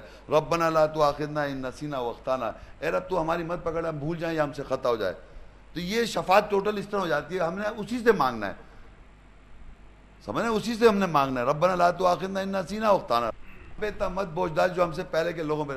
ربنا لا تحملنا تحمل علینا اسرا کما حملت علی الذین من قبلنا ربنا ولا تحملنا ما لا طاقت لنا به واعف عنا واغفر لنا وارحمنا انت مولانا فانصرنا علی القوم الکافرین. یعنی تو ہم پہ اتنا بوجھ نہ ڈال جو تو نے ہم سے پہلے قوم کے لوگوں پر بوجھ ڈالا. تو ہم پہ تب بوجھ نہ ڈال کہ جس کی ہم طاقت نہ رکھے اٹھانے کی. ہمیں معاف کر دے, ہماری مغفرت کر دے, ہم پر رحم کر دے. تو ہی ہمارا مولا ہے اور ہماری مدد کر کافروں کے لیے. یہ سب کرنے کا طریقہ اللہ نے بیان کر دیا, اور ان لوگوں کو بیان کیا جو اس کے اگینسٹ میں لوگ کر رہے ہیں. تو ان کو برا کہنے سے کوئی فائدہ نہیں. ہم نے یہ لیکچر دینے کا مقصد ہے کہ وہ آئیں اور مزید وضاحت کرنا چاہتے ہیں تو کر سکتے ہیں, اور یہ بتائیں گے کوشچن آنسر کا طریقہ کس طرح ہوگا. خواتین و حضرات, اس سے پہلے کہ میں یہ سوال جواب کا سلسلہ شروع کروں, میں تھوڑا سا بتاتا چلوں. گزارش یہ کہ جن جن لوگوں کو سوالات ہیں وہ ابھی آ کے یہاں پہ کھڑے ہو جائیں. پہلے لیڈیز میں سے پوچھ لوں, اگر کوئی آنا چاہتی ہیں سوال کرنے کے لیے آپ آ جائیے. جی بالکل. السلام علیکم, میرا نام صدف ہے, اور میں یہ پوچھنا چاہوں گی کہ حضرت یونس سورہ یونس 10 میں آپ نے بتایا تھا, شیخ صاحب نے, کہ 107 آیت تھی, اس میں بتایا تھا کہ اور اگر اللہ تمہیں ضرر کے ساتھ چھوئے تو اس کو دور کرنے والا کوئی نہیں سوائے اسی کے, اور اگر وہ تمہارے لیے خیر کے ساتھ ارادہ کرے بس اس کے فضل کو کوئی رد کرنے والا نہیں, اور وہ اپنے نوکروں میں سے جسے چاہتا ہے اس کے ساتھ پہنچاتا ہے, اور وہ بخشنے والا رحم کرنے والا ہے. اس کے اس میں شیخ صاحب نے یہ بھی بتایا تھا کہ کہا ہے کہ یعنی آیت میں آتا ہے کہ اگر کوئی اللہ میاں کسی یعنی آزمائش, اللہ میاں نے کہا ہے کہ ہم تمہیں آزمائیں گے مالوں کے ساتھ اور جانوں کے ساتھ اور پھلوں کے ساتھ, وہ بھی ایک آیت ہے سورہ بقرہ کی. تو اس میں پھر جو ایک کانسیپٹ ہے معاشرے میں وہ یہ اس طرح سے آتا ہے کہ ہر کوئی اب یہی سمجھتا ہے کہ اس کی آزمائش ہو رہی ہے, یعنی اگر کوئی غلط برا وقت اس کے اوپر یا کوئی کہنا چاہیے سزا اس کو, جیسے کوئی بھی غلط کام ہے یا جو اللہ میاں, میرا مطلب یہ ہے کہ جیسے ہر کوئی یہ سمجھ کے بیٹھا ہے کہ یہ میری آزمائش ہے, یعنی کوئی بھی اگر اس کو چیز, کوئی حالات ہیں برے جن سے اس کو سفر کرنا پڑ رہا ہے تو اس کو یہ لگتا ہے کہ یہ میری آزمائش ہو رہی ہے. یعنی ہم کس طرح یہ جانیں کہ وہ آزمائش ہے یا یہ کہ ہم سے کوئی ایسی غلطی ہو رہی ہے جس کو اللہ میاں ہمیں, جس کی وجہ سے ہمیں وہ سزا دے رہا ہے. کون سی آیت بتائی تھی آپ نے؟ سورہ یونس 10, پیج کون سا تھا؟ 107, اور یہ پیج 17.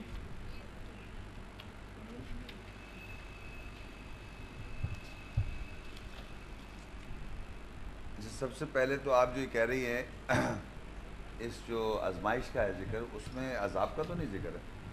نہیں عذاب کا نہیں, اس میں یہ ہے نا سورہ بقرہ کی جو آیت ہے کہ تمہیں ضرور آزمائیں گے خوف سے, اور صبر کرنے والے تو اللہ میں وہ پہلے اس میں نے جو آیت پڑھی تھی وہی تھا کہ ہم تمہیں ضرور آزمائیں گے خوف سے, بھوک سے, مالوں کے نقصان سے اور نفسیات کے نقصان سے. یہ تو ایک کنٹینیوس پروسیس ہے, ہر انسان کے ساتھ زندگی میں یہ ہو رہا ہے.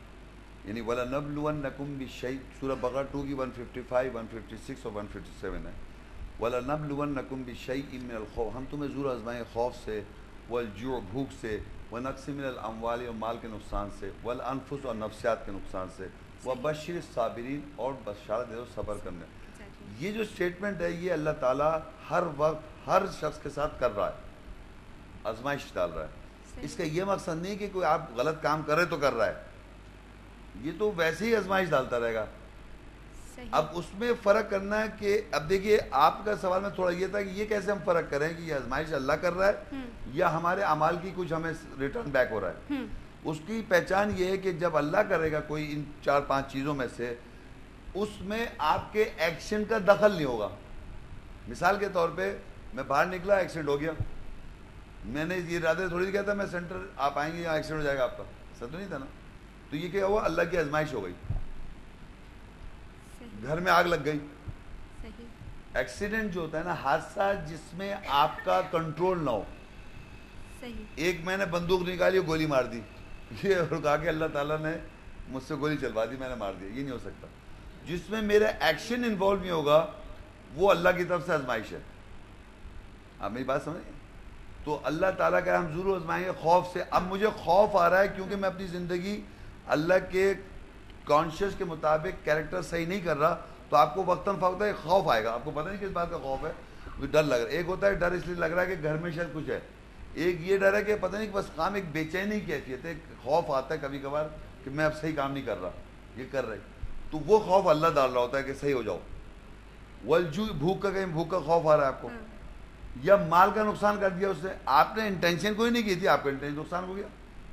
اور نفسیات، سائیکالوجی میں نقصان کر دیا، نفسیات میں دکھ دے دیا، ایسا زخم لگا دیا ایسا جس کو آپ نکال نہیں سک رہے، جس کا آپ کا ایکشن، آپ کا فزیکل ایکشن نہیں ہے، وہ اللہ کی طرف سے. اور اس پہ اللہ کہتا ہے وبشر الصابرین. اور یہ ساری باتیں جب ہو رہی، جب آپ جہاد کر رہے ہیں اس کی زندگی میں، جد و جہد کر رہے ہیں صحیح عمل کرنے کے لیے، اور آپ کے ساتھ یہ نقصان کر رہا ہے، یہ نہیں کہ وہ نقصان کر دیا تو آپ سے ریٹیلیٹ کر لیا، میرے ساتھ ایسا کیوں کر دیا اللہ تعالیٰ نے. تو آپ کا فرق یہ کہ وہ کیسے آئیڈینٹیفائی کریں گے اللہ تعالیٰ کی طرف سے یا آپ کا اپنے ہاتھوں کا اعمال جو ہے ریٹرن ہو رہا ہے. وہ آپ کا ہاتھوں کا جو ہوگا وہ آپ کو نظر آ جائے گا، آپ کے خلاف ہوگا. کسی کے ساتھ اگر میں دشمنی کر رہا ہوں تو وہ دوسرا آدمی میرے پیچھے لگا ہوگا میں بھی اس کے ساتھ کچھ کروں. تو ایکشن کا ریئیکشن تو آپ کو کہیں نہ کہیں آپ کو پتہ چلے گا میں نے ایسا کیا تو یہ ریئیکشن آ رہا ہے. لیکن اس میں بھی بڑا کاشیس ہونا چاہیے آپ کو، کیونکہ لوگ کیا کرتے ہیں حادثات کو ریلیٹ کر دیتے ہیں اپنے اعمال کے ساتھ. بعض سے حادثات جو ہوتے ہیں وہ اللہ کر رہا ہوتا ہے، آپ سمجھتے ہیں میں نے فلانا کام کیا تو لہٰذا میرے ساتھ اب یہ ہو رہا ہے. یہ بھی بڑا ہوشیاری، کیونکہ اللہ تعالیٰ کہتا ہے حادثات کی تعویل کرنے کا علم یوسف علیہ السلام کو دیا تھا. خوابوں کا بھی ہے، وہاں حدیث بھی لکھا ہوا ہے، یعنی حادثات کا علم. تو یوسف علیہ السلام اگر کوئی حادثہ آپ کے ساتھ ہو رہا ہے تو یہ ضروری نہیں ہے کہ آپ یہ سمجھیں کہ میں نے فلانا کوئی گناہ کیا تو لہٰذا میرے ساتھ ہی ہو رہا ہے. سمجھیں یہ اس طرح بھی نہیں. شکریہ. Okay, thank you. آپ سورہ بقرہ کی 257 آیت ہے. کون سا پیج؟ سر پیج نمبر 2 ہی ہے جو پہلی آپ نے آیت بریف کی تھی. اس میں ناحق کرختگی سے متعلق لکھا ہوا ہے، ٹائرینی سے متعلق. جی. اور وہ لوگ جو کفر کرتے ہیں ان کے اولیاء سرپرست، طغیانی اور سرکشی ہیں. یہ تو ہماری فطرت کا حصہ ہے، کرختگی ہوتی ہے انسان میں، ناحق کرختگی. شیخ صاحب پوچھنا تھا کہ حق کے ساتھ بھی کرختگی کی جا سکتی ہے؟ نہیں یہ تو ایک ترجمہ کیا ہے میں نے کہ اللہ کہتا ہے اپنے نفسوں کو قتل نہ کرو بغیر حق، حق کے علاوہ اپنے نفسوں کو قتل نہیں کریں. سمجھیں آپ حق کے ساتھ کس طرح کرنا ہے وہ آپ کو سمجھنا پڑے گا. حق تو صرف اور صرف اللہ کی آیات ہیں، بالکل آپ حق ہو بھی نہیں سکتے. ٹھیک، اس آیات پہ آپ عمل جب کر رہے ہیں تو آپ اپنے کو ایک طرح سے سختی اپنے اوپر کر رہے ہیں. اچھا اپنے اوپر صحیح کرنے کے لیے، صحیح کرنے کے لیے. تبھی تو اب نہیں دن چاہ صبح اٹھ کے فجر میں نماز پڑھو تو زبردستی اپنے نفس کو کچلنا. اچھا ایک اور سوال ہے جی اسی نیکسٹ پیج پہ، چوتھا جو ہے، تیسرا اور چوتھا. اس میں ہے کہ اور جو مردہ تھا پس ہم نے اسے زندہ کیا اور ہم نے اسے ایک نور بنایا، اس کے ساتھ وہ انسانوں میں چلتا پھرتا ہے. کیا وہ اس کی مانند ہو سکتا ہے جو اندھیروں میں پڑا ہوا ہو اور ان سے کبھی نکلنے والا نہ ہو؟ آپ نے کہا یہ ان لوگوں کے لیے جو آیات کی روشنی مل جاتی ہے اور پھر واپس بیک پیچھے چلے جاتے ہیں اندھیروں میں اور وہ نکل نہیں سکتے. تو سر وہ حضرت یونس کے بارے میں بھی اللہ تعالیٰ نے بتایا کہ وہ اندھیرے میں ڈال دیا تھا اللہ تعالیٰ نے، اور گمان کیا تھا انہوں نے کہ اللہ کا بس نہیں چلے گا ان پہ. تو بعد میں انہوں نے ریئلائز کر لیا کہ بھائی ایسا نہیں ہے، اللہ ہی کی ذات پاک ہے. تو اور اللہ نے بتایا اسے تسبیح کی, ہاں تسبیح کری انہوں نے, تو وہ واپس آ گئے. لا الہ الا انت سبحان اللہ. پروفٹ ایگزامپٹ ہے یا انسانوں پہ بھی اپلیکیشن مطلب اپلائی ہوتا ہے؟ سنیں وہاں کی جو بات ہے, انہوں نے تو یہ کہا تھا لا الہ الا انت سبحانک انی کنت من. تو اللہ کہہ بھی رہا, جملہ یہ ہے کہ وہ اندھیروں میں چلا گیا تھا, اگر وہ تسبیح نہ کرتا تو ہم اسے مطلب مچھلی کے پیٹ میں ڈال دیتے. کہ ایک بات کہی جا رہی کنڈیشنل ہے, اگر ایسا کرتا وہ تو اس کو ہمیشہ کے اندھیرے میں ڈال دیتا ہے مچھلی کے پیٹ میں. اگر وہ ایسا نہ کرتا, اگر آپ ایسا کر لیں تو آپ بھی باہر آ جائیں گے. اچھا, لیکن وہ اس آیت کی بنیاد پہ میں کہہ رہا ہوں بات. لیکن یہاں تو لکھا ہوا تھا جو اس کی مثال اس کی طرح ہو سکتی ہے جو ہرگز نہیں نکل سکتا. یعنی اللہ بتا رہا ہے یہاں پر اس کنڈیشن میں, اس کنڈیشن والے آدمی کو جو کہ کرے گا ہی نہیں, صحیح کرے گا ہی نہیں, وہ تسبیح نہیں کرے گا تو اندھیرے میں پڑ جائے گا. جیسے کہ ابلیس ہے, معافی مانگ سکتا تھا, اللہ کو معافی نہیں مانگے گا.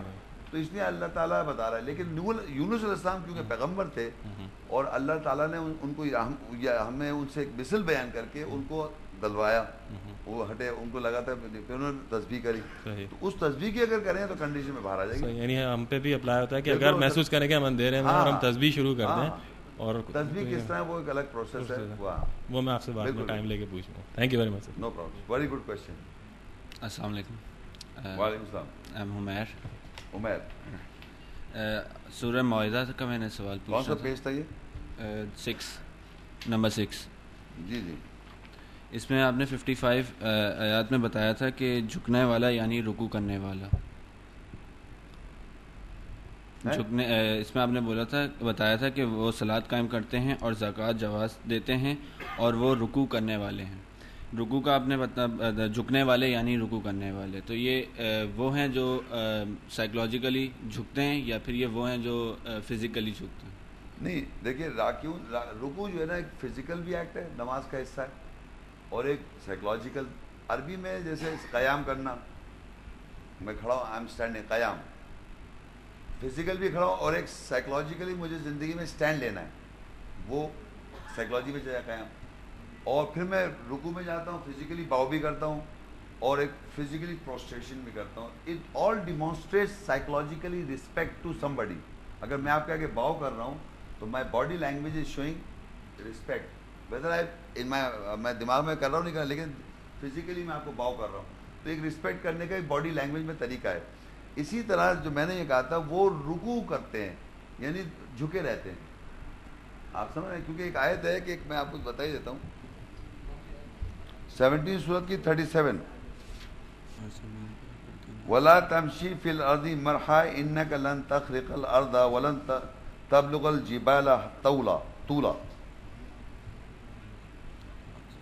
نہ تو چل زمین پر مرحا اکڑ کر, ایسی کہ اردو میں کیا لکھا ہے انہوں نے, ہاں, بے شک تو زمین پہ کیا نہیں کر سکتا, زمین کو تو وہ نہیں کر سکتا, کیا کہنا چاہیے, تخریقہ,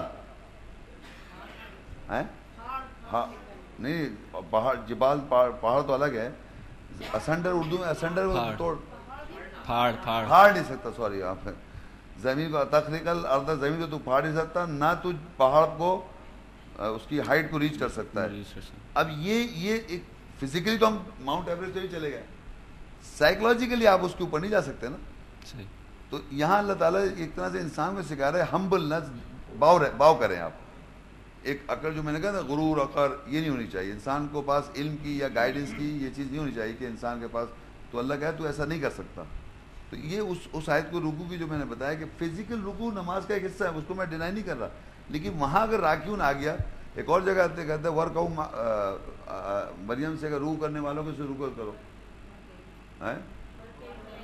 رکوع کرنے والوں سے رکوع کرو, تو وہاں ہم سمجھ جائیں کہ بھائی جھکنے والوں کے ساتھ جھکو. نماز کے اندر بھی جھکتے ہیں اور ویسے بھی جھکے رہنا ہے. جھکنا ہے فزیکلی, اگر میں اسٹریٹ بھی کھڑا ہوں, لیکن سائیکولوجیکلی میرے اندر ایک اندر ہمبلنس ہونے چاہیے. مجھے معلوم ہے شاید میں لکھا ہے کہ تو اکڑ نہیں سکتا کہ زمین کو تو اسنڈر کر دے, زمین کو پھاڑ دے, یا آسمانوں کو پہاڑ پہ کو تو اوپر اس کو عبور کر لے. اس کانٹیکسٹ میں بات کر رہا ہوں. ٹھیک ہے صاحب, تھینک یو.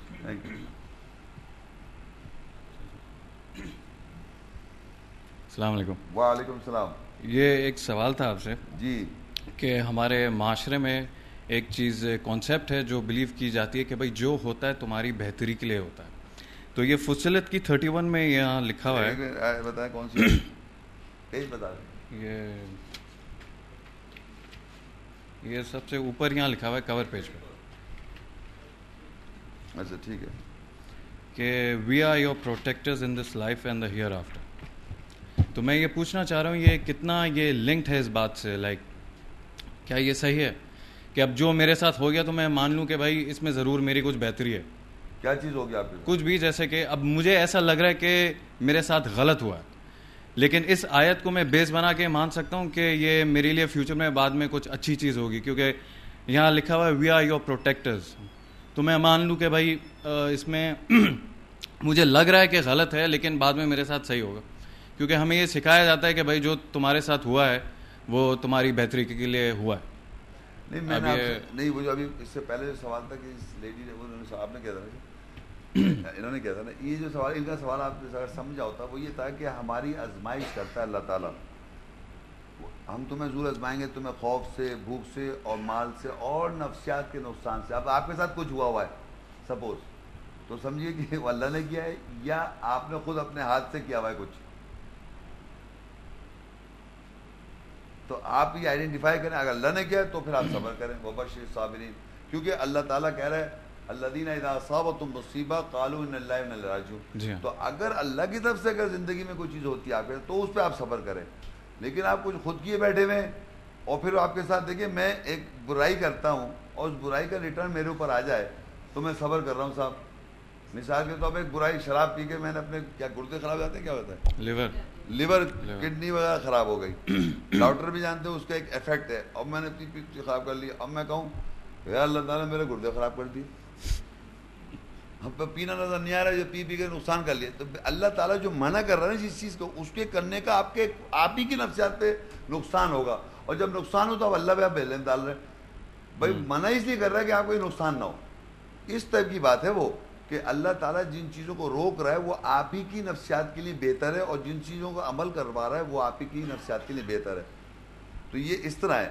لیکن ہمارے یہاں کیا ہوتا ہے, ہم جو کہا جاتا ہے وہ کر نہیں رہے ہوتے, جس سے روکا جاتا ہے وہ بھی نہیں کر رہا. تو آپ جو کہنا چاہ رہے ہیں جو آپ نے اعمال اگر کوئی ایسا ہے جس کا ریٹرن میں ہو رہا ہے تو وہ تو آپ کو اپنے اعمال صحیح کرنے ہیں, اور آپ کا اگر اعمال کا دخل نہیں اور اللہ کی طرف سے تو آزمائش ہو گئی.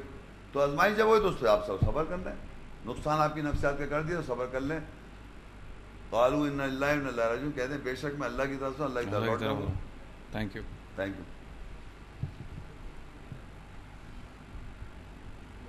السلام علیکم. وعلیکم السلام. شیخ صاحب یہ 3 کویشچنز ہیں آڈینس کی طرف سے, یہ میں پوچھنا چاہ رہا تھا کہ پہلا کویشچن ہے کہ کیا قرآن پڑھنے کے لیے کسی ٹیچر یا کوچ کی ضرورت نہیں ہوتی؟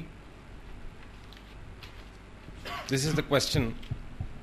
کیا مطلب کیا قرآن پڑھنے کے لیے کسی ٹیچر یا کوچ کی ضرورت نہیں ہوتی؟ کوچ دیکھیے قرآن پڑھنے کے لیے تو اللہ تعالیٰ جو پری ریکوزٹ, کل حالانکہ لیکچر کل قرآن کا میں نے دیا تھا, اس میں نے یہ بتایا تھا قرآن پڑھنے کے لیے پری ریکوزٹ یہ ہوتا ہے فَإِذَا قَرَأْتَ الْقُرْآنَ, سورہ نیل 16 سورت ہے, اس کی 98-99 آیت ہے. اس میں اللہ کہتا ہے فَإِذَا قَرَأْتَ الْقُرْآنَ فَاسْتَعِذْ بِاللَّهِ مِنَ الشَّيْطَانِ الرَّجِيمِ, بس جب بھی تم پڑھو قرآن اللہ کی پناہ مانگو شیطان مردود سے. یہ پری ریکوزٹ ہے. کوچ اللہ بتا رہا ہے اللہ الرحمن علم القرآن خلق الانسان, الرحمن ہے اس نے ہی تعلیم دیا قرآن کی, خلق الانسان اس نے انسان کو تخلیق کیا, علم البیان وہی وضاحت کرنے کا علم دیتا ہے. پھر کہتا ہے اقرأ بسم ربک الذی خلق, پڑھ اپنے رب کے نام کے ساتھ جس سے تجھے تخلیق کیا. یہ میں نے چند آیتیں بتائی ہیں جس سے یہ ثابت ہو جاتا ہے کہ آپ کو قرآن پڑھنے کے لیے اللہ نے ایک پری ریکوزٹ بتا دیا, اور ایک یہ بھی بتا دیا انہ لقرآن کریم فی کتاب مکنون لا یمسہ الا المطہرون, بے شک یہ قرآن کریم ہے یہ کتاب میں چھپا ہوا ہے, اس کو چھو نہیں سکتے جب تک طہارت نہیں کریں.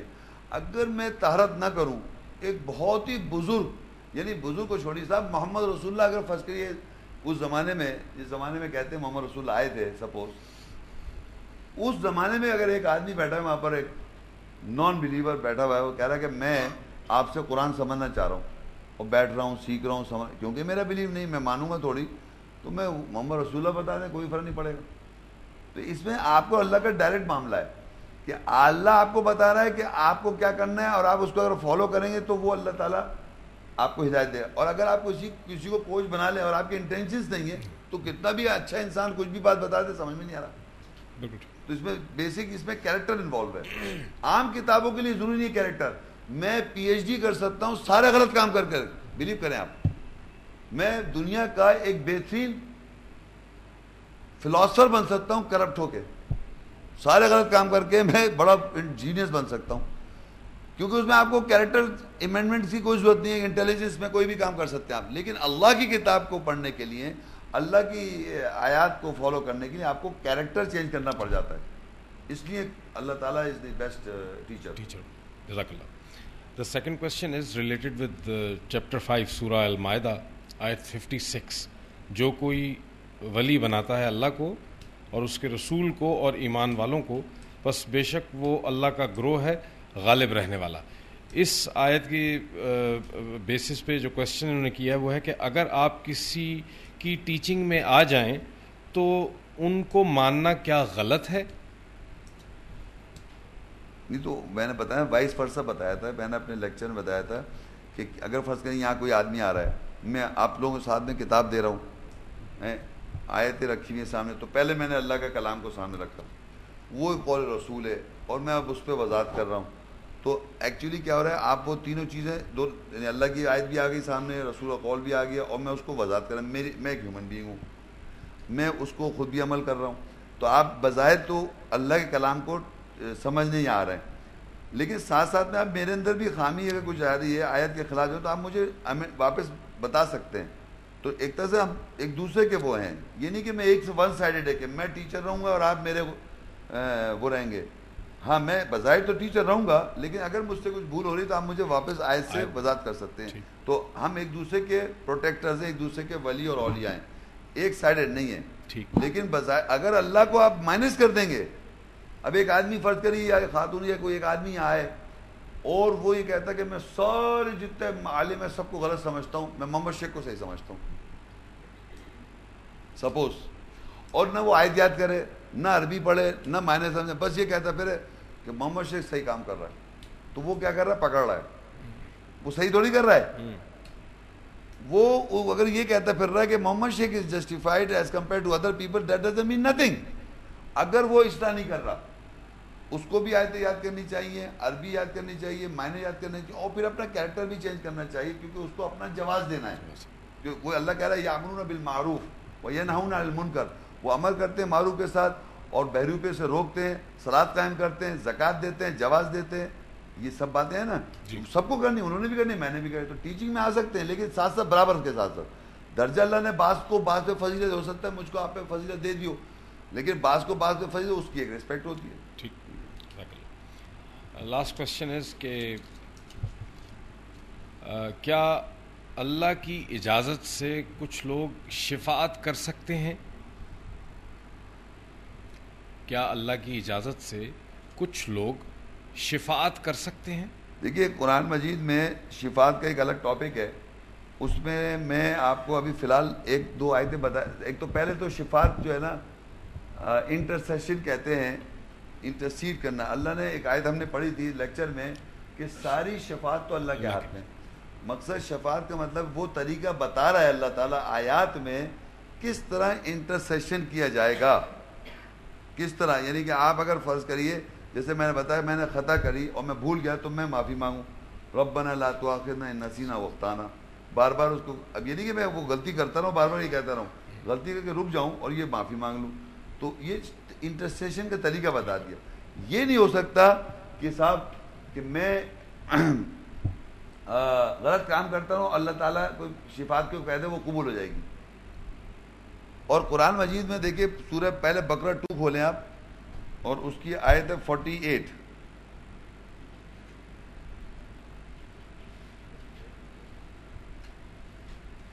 اس شفاعت کا الگ لیکچر ہے, وہ میں دوں گا انشاءاللہ, لیکن ابھی ایک بات بتا رہا ہوں. بقرہ 2:48 وَاتَّقُوا اللَّهَ يَوْمًا لَا تَجْزِي نَفْسٌ عَن نَفْسٍ شَيْئًا وَلَا يُقْبَلُ مِنْهَا شَفَاعَةٌ وَلَا يُؤْخَذُ مِنْهَا عَدْلٌ وَلَا هُمْ يُنصَرُونَ. اور تقوی اختیار کرو جن سے نہیں کوئی جزا ملے کسی نفس کو کسی نفس کے بارے میں کوئی شے, اور نہیں قبول کی جائے گی اس سے کوئی شفاعت. ولا يقبل منها شفاعة ولا يؤخذ منها عدل، اور نہیں اس سے پکڑا جائے گا اس سے کوئی عدل، ولا هم ينصرون، اور نہیں مدد کی جائے گی. یہاں اللہ نے منع کر دیا کوئی اگر وہ آدمی صحیح نہیں تو کوئی شفاعت اس کی کوئی قبول نہیں کی جائے گی، کیونکہ اللہ نے اپنے ہاتھ میں رکھی تمام شفاعت تو اس کے پاس ہے. اچھا، اور دیکھیے عیسیٰ السلام ایک پیغمبر ہیں، انہوں نے اللہ نے ان کو اجازت دی شفاعت کی. یہ ایک سچویشن ہے عیسیٰ السلام کے بارے میں. قیامت کے روز اللہ تعالیٰ ان سے سوال کر رہا ہے وَإِذْ قَالَ اللَّهُ يَا عِيسَى ابْنَ مَرْيَمَ أَأَنْتَ قُلْتَ لِلنَّاسِ اتَّخِذُونِي وَأُمِّيَ إِلَٰهِينَ مِن دُونِ اللَّهِ قَالَ سُبْحَانَكَ مَا يَكُونُ لِي أَنْ أَقُولَ مَا لَيْسَ لِي بِحَقٍّ إِن كُنتُ قُلْتُ فَقَدْ عَلِمْتَ تَعْلَمُ مَا فِي نَفْسِي وَلَا أَعْلَمُ مَا فِي نَفْسِكَ إِنَّكَ أَنْتَ عَلَّامُ الْغُيُوبِ. جب کہا اللہ نے اے عیسیٰ ابن مریم کیا تو نے لوگوں سے کہا تھا کہ مجھے اور میری ماں کو پکڑو دو الہ سوائے اللہ کے؟ تو انہوں نے کہا، عیسیٰ السلام نے کہا قال سبحانہ، پاک ہیں آپ، میرے نہیں تھا کہ میں ایسا کچھ کہتا جو اس کا جو حق نہیں تھا، جو حق نہیں تھا. اگر میں نے کچھ کہا تو وہی کہا جو مجھے تو نے ان کنتو قلتو فقط علمتا، جو اگر میں کچھ کہتا تو ضرور جانتا. تعلم ما فی نفسی، تو جانتا ہے میرے نفس میں کیا، ولا اعلم ما فی نفسک، اور میں نہیں جانتے جو تیرے نفس میں. انک انت علام الغیوب، بے شک تو ہر غیب کا جاننے والا ہے. ما قلت لهم الا ما امرتنی، اور جو کچھ میں نے کہا سوائے جو مجھے تو نے امر کیا تھا. ان اعبدوا اللہ، یہ کہ بندگی کرو اللہ کی، ربی و ربکم، میرا رب بھی اور تمہارا رب بھی ہے. وکنت علیم شہیدہ، اور تو اوپر اس بات پر گواہ تھا. ما دمت فیہم، جب تک میں ان میں رہا. فلما توفیتنی، پس تب تو نے مجھے وفات دے دی. کنت انت الرقیب علیہم، تو ان کے اوپر رقیب تھا. وانت علی کل شیء شہید، اور ہر شے پہ تو گواہ ہے. اب یہ جو ہے نا، یہ آگے جو اصل بات اب آئی، ان تعذبہم فانہم عبادک، بس نہیں اگر تو ان لوگوں کو عذاب دے گا، فانہم عبادک، بس وہ بے شک تیرے نوکر ہیں. وَإِن تَغْفِرْ لَهُمْ، اگر تو ان کی مغفرت کر دے گا، فَإِنَّكَ أَنْتَ الْعَزِيزُ الْحَكِيمُ، بے شک تو عزیز الحکیم ہے. تو عیسیٰ السلام کو اللہ نے یہ اجازت تو دی کہ آپ کہہ دیں، کہہ دیا. یہ کون لوگوں کے لیے کہا جائے؟ جو عیسیٰ کو اللہ کہہ رہے ہیں اور اللہ کا بیٹا کہہ رہے ہیں، وہ ان کے لیے کہہ رہے ہیں کہ اگر آپ معاف کر دیں تو آپ عزیز الحکیم، طاقت والے، حکمت والے. تو اللہ نے معاف تھوڑی کر دیا، اجازت دی تھی کہنے کی، کہہ دیا انہوں نے. آپ کا مطلب یہ کہ جب تک میں جو آگے لکھا نیکسٹ آیت میں، قال اللہ ھذا یوم ینفع الصادقین، اللہ کہتا ہے آج کے دن نفع ان سچوں کو ہوگا، صدقہم، ان کی سچائی کا. لہم جنات تجری من تحتہا الانہار خالدین فیہا ابدا، ان کے لیے جنتیں جس کے نیچے نہریں بہہ رہی ہیں.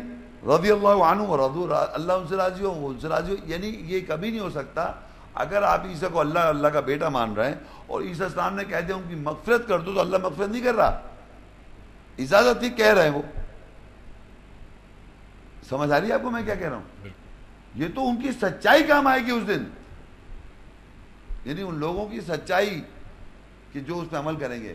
تو بتانے کا مقصد یہ کہ ان کا کوشچن یہ تھا کہ اجازت تو دے دی اللہ تعالیٰ نے، لیکن عیسیٰ السلام نے اجازت میں کہہ تو دیا لیکن شفاعت نہیں ہوئی، کیونکہ اللہ نے یہیں بتا دیا. ان کی سچائی ان لوگوں کی کام آئی اس دن. اگر وہ اس پہ یہاں بلیو کر لیں آج کہ عیسیٰ السلام کو اور ان کی ماں کو بیٹا نہ کہا جائے، اللہ واحد ہے، تو اس دن کی بات آپ آج یہاں مان لیں تو شفاعت ہو جائے گی اس دن. لیکن اگر ویسے ہی رہیں گے اور کہتے رہیں گے تو شفاعت تو نہیں ہو رہی ہے. یہ آیت ٹوٹل شفاعت اللہ کے ہاتھ میں اس طرح کہ وہ پہلے ہی بتا رہا ہے کہ اس دن کیا ہوگا. یا جیسا بھی ہم نے پڑھا کہ اس دن لوگوں سے پوچھا جائے گا کیا یہ لوگ خود گمراہ تھے یا تم نے انہیں گمراہ کیا؟ وہ کہیں گے آگے ہم تو آپ کو اولیاء سمجھتے ہیں، یہ لوگ جو تھے یہ ان کو آپ نے بتا دیا، یہ نصیحت بھول گئے. تو کہاں ہوئی شفاعت؟ یہ شفاعت یہاں پتہ آیتوں سے آپ کی خود کی یہاں ہو رہی ہے، ہم ان کو دوسروں پہ رکھ کے نہ کریں. شفاعت کا طریقہ اس طرح ہے. جزاک اللہ شکریہ. اوکے جی، شکریہ. آ جاؤ. اچھا ایک سیکنڈ ایک سوال اور ہے. Yes please. Page number 24.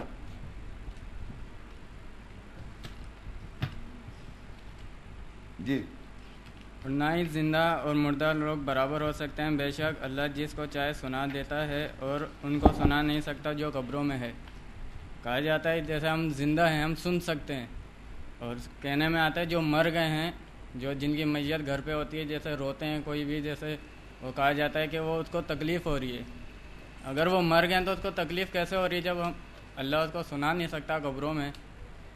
تو ہم تو سن سکتے ہیں, ہم زندہ ہیں.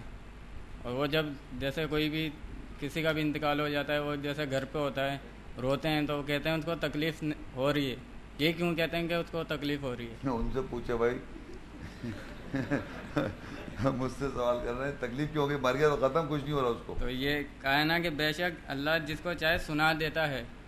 تو اور جو لوگ جو اس قبروں میں, بات سے کیا تعلق ہے کہ ایک مر گئی موت, ایک فرض کری لاش پڑی ہے محمد شیخ کی, مجھے کوئی تکلیف تھوڑی ہے, میں تو مر گیا. تو اللہ چاہے جس کو سنا سکتا ہے. اللہ تعالیٰ کیا سنا رہی, سنا تو رہے اس آیتیں آپ کو, اللہ کی آیتیں سن نہیں رہے آپ, ابھی سن رہی ہیں آپ کو, آیتیں سنائی دے رہی ہیں, جس کو چاہ رہا ہے سنوا دے گا. اب یہاں بہت سے لوگ تھے سن تو رہے تھے, میری شکل دیکھ رہے تھے, ایسے بھی لوگ ہوں گے, اشارے دیکھ رہے تھے کیسے ہاتھ ہلا رہا ہے آدمی, اور نوٹ کر رہے تھے اس کی جگہ کیا شکایت, اور کچھ سنو جو سنا نہیں.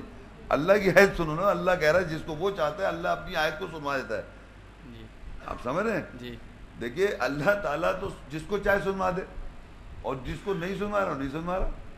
یہ زندہ لوگ نہیں سنائی دے رہا بھائی, بہت سے لوگوں نہیں سمجھ میں آ رہا, یوں بیٹھے ہیں خالی شکل دیکھ رہے ہیں تو آ رہا ضرور ہے, شاید سنائی دے جائے کسی دن, تو وہ ہے. لیکن آپ کہہ رہے ہیں کہ وہ بیچارہ مردے کو کہہ رہے ہیں تکلیف ہو رہی, یہ کون کہہ رہا ہے کہ اس کو مردے کو تکلیف ہو رہی ہے, کس نے, وہ لوگوں نے کہا. یہ سننے میں آتا ہے. یہ تو ہاں سنا کون رہا, اللہ سنا رہا ہے. جی اللہ سنا ہے کہ مردے کو تکلیف ہو رہی ہے, نہیں ہو رہی, لوگ کہہ رہے ہیں نا. تم سے پوچھو کیا مردے کا ایکسپیرینس ہے آپ کو؟ اس میں لاسٹ لائن ہے نا جس میں اللہ تعالیٰ کہنے ہیں فَإِنَّا حِزْبَ اللَّهِ هُمُ الْغَالِبُونَ, تو اس میں غالب سے کیا مطلب ہے کہ غالب رہنے والے, بے شک وہ اللہ کا گروہ ہیں غالب رہنے والے. غالب یہ جو تھے وہ غالب نہیں ہے. یہ غالب کے معنی اب میں بتاؤں, غالب کی معنی کیا ہوتا ہے؟ نہیں کہ کن پہ غالب رہنے والا, آئی مین ٹو سے جو جنہوں نے پکڑ رکھا جھوٹے الہ بنائے ہوئے, اچھا, جن لوگوں نے اللہ کے, ان لوگوں کو چھوڑ کر جن کو ہی پکڑا ہوا ہے, اور جو لوگ اللہ اس کے رسول میں جو کوئی اللہ کو اس کے رسول اور ایمان والوں کو سرپرست بناتا ہے, وہ جو ہیں اللہ کی پارٹی ہے, اور وہ ہمیشہ غالب رہے گی ان لوگوں پر جو ایسا نہیں کر رہا ہے. اچھا, جیسے جنہوں نے سنیے انہوں نے ان کی مثال دی تھی اللہ تعالیٰ نے. جو لوگ دیکھیں جو کون لوگ ہیں وہ سنیے, ایک وہ لوگ ہیں جنہوں نے یہ کہا ہوا ہے کہ یہ اللہ کے نزدیک ہیں ہمیں قرب دلانے کے لیے, یہ ہماری خطائیں جو ہیں بوجھ اٹھا لیں گے, اور انہوں نے ایک جملہ کہا تھا یہ ہمارے سفارشی ہیں. ان کے گھر کی مثال اللہ نے کہا تھا مکڑی کے گھر کی طرح, جالے کی طرح پھونک مارے اڑ جائے گا, تو ہم اس پہ غالب ہیں نا. ہاں اچھا, ہاں بہت بہت شکریہ. السلام علیکم.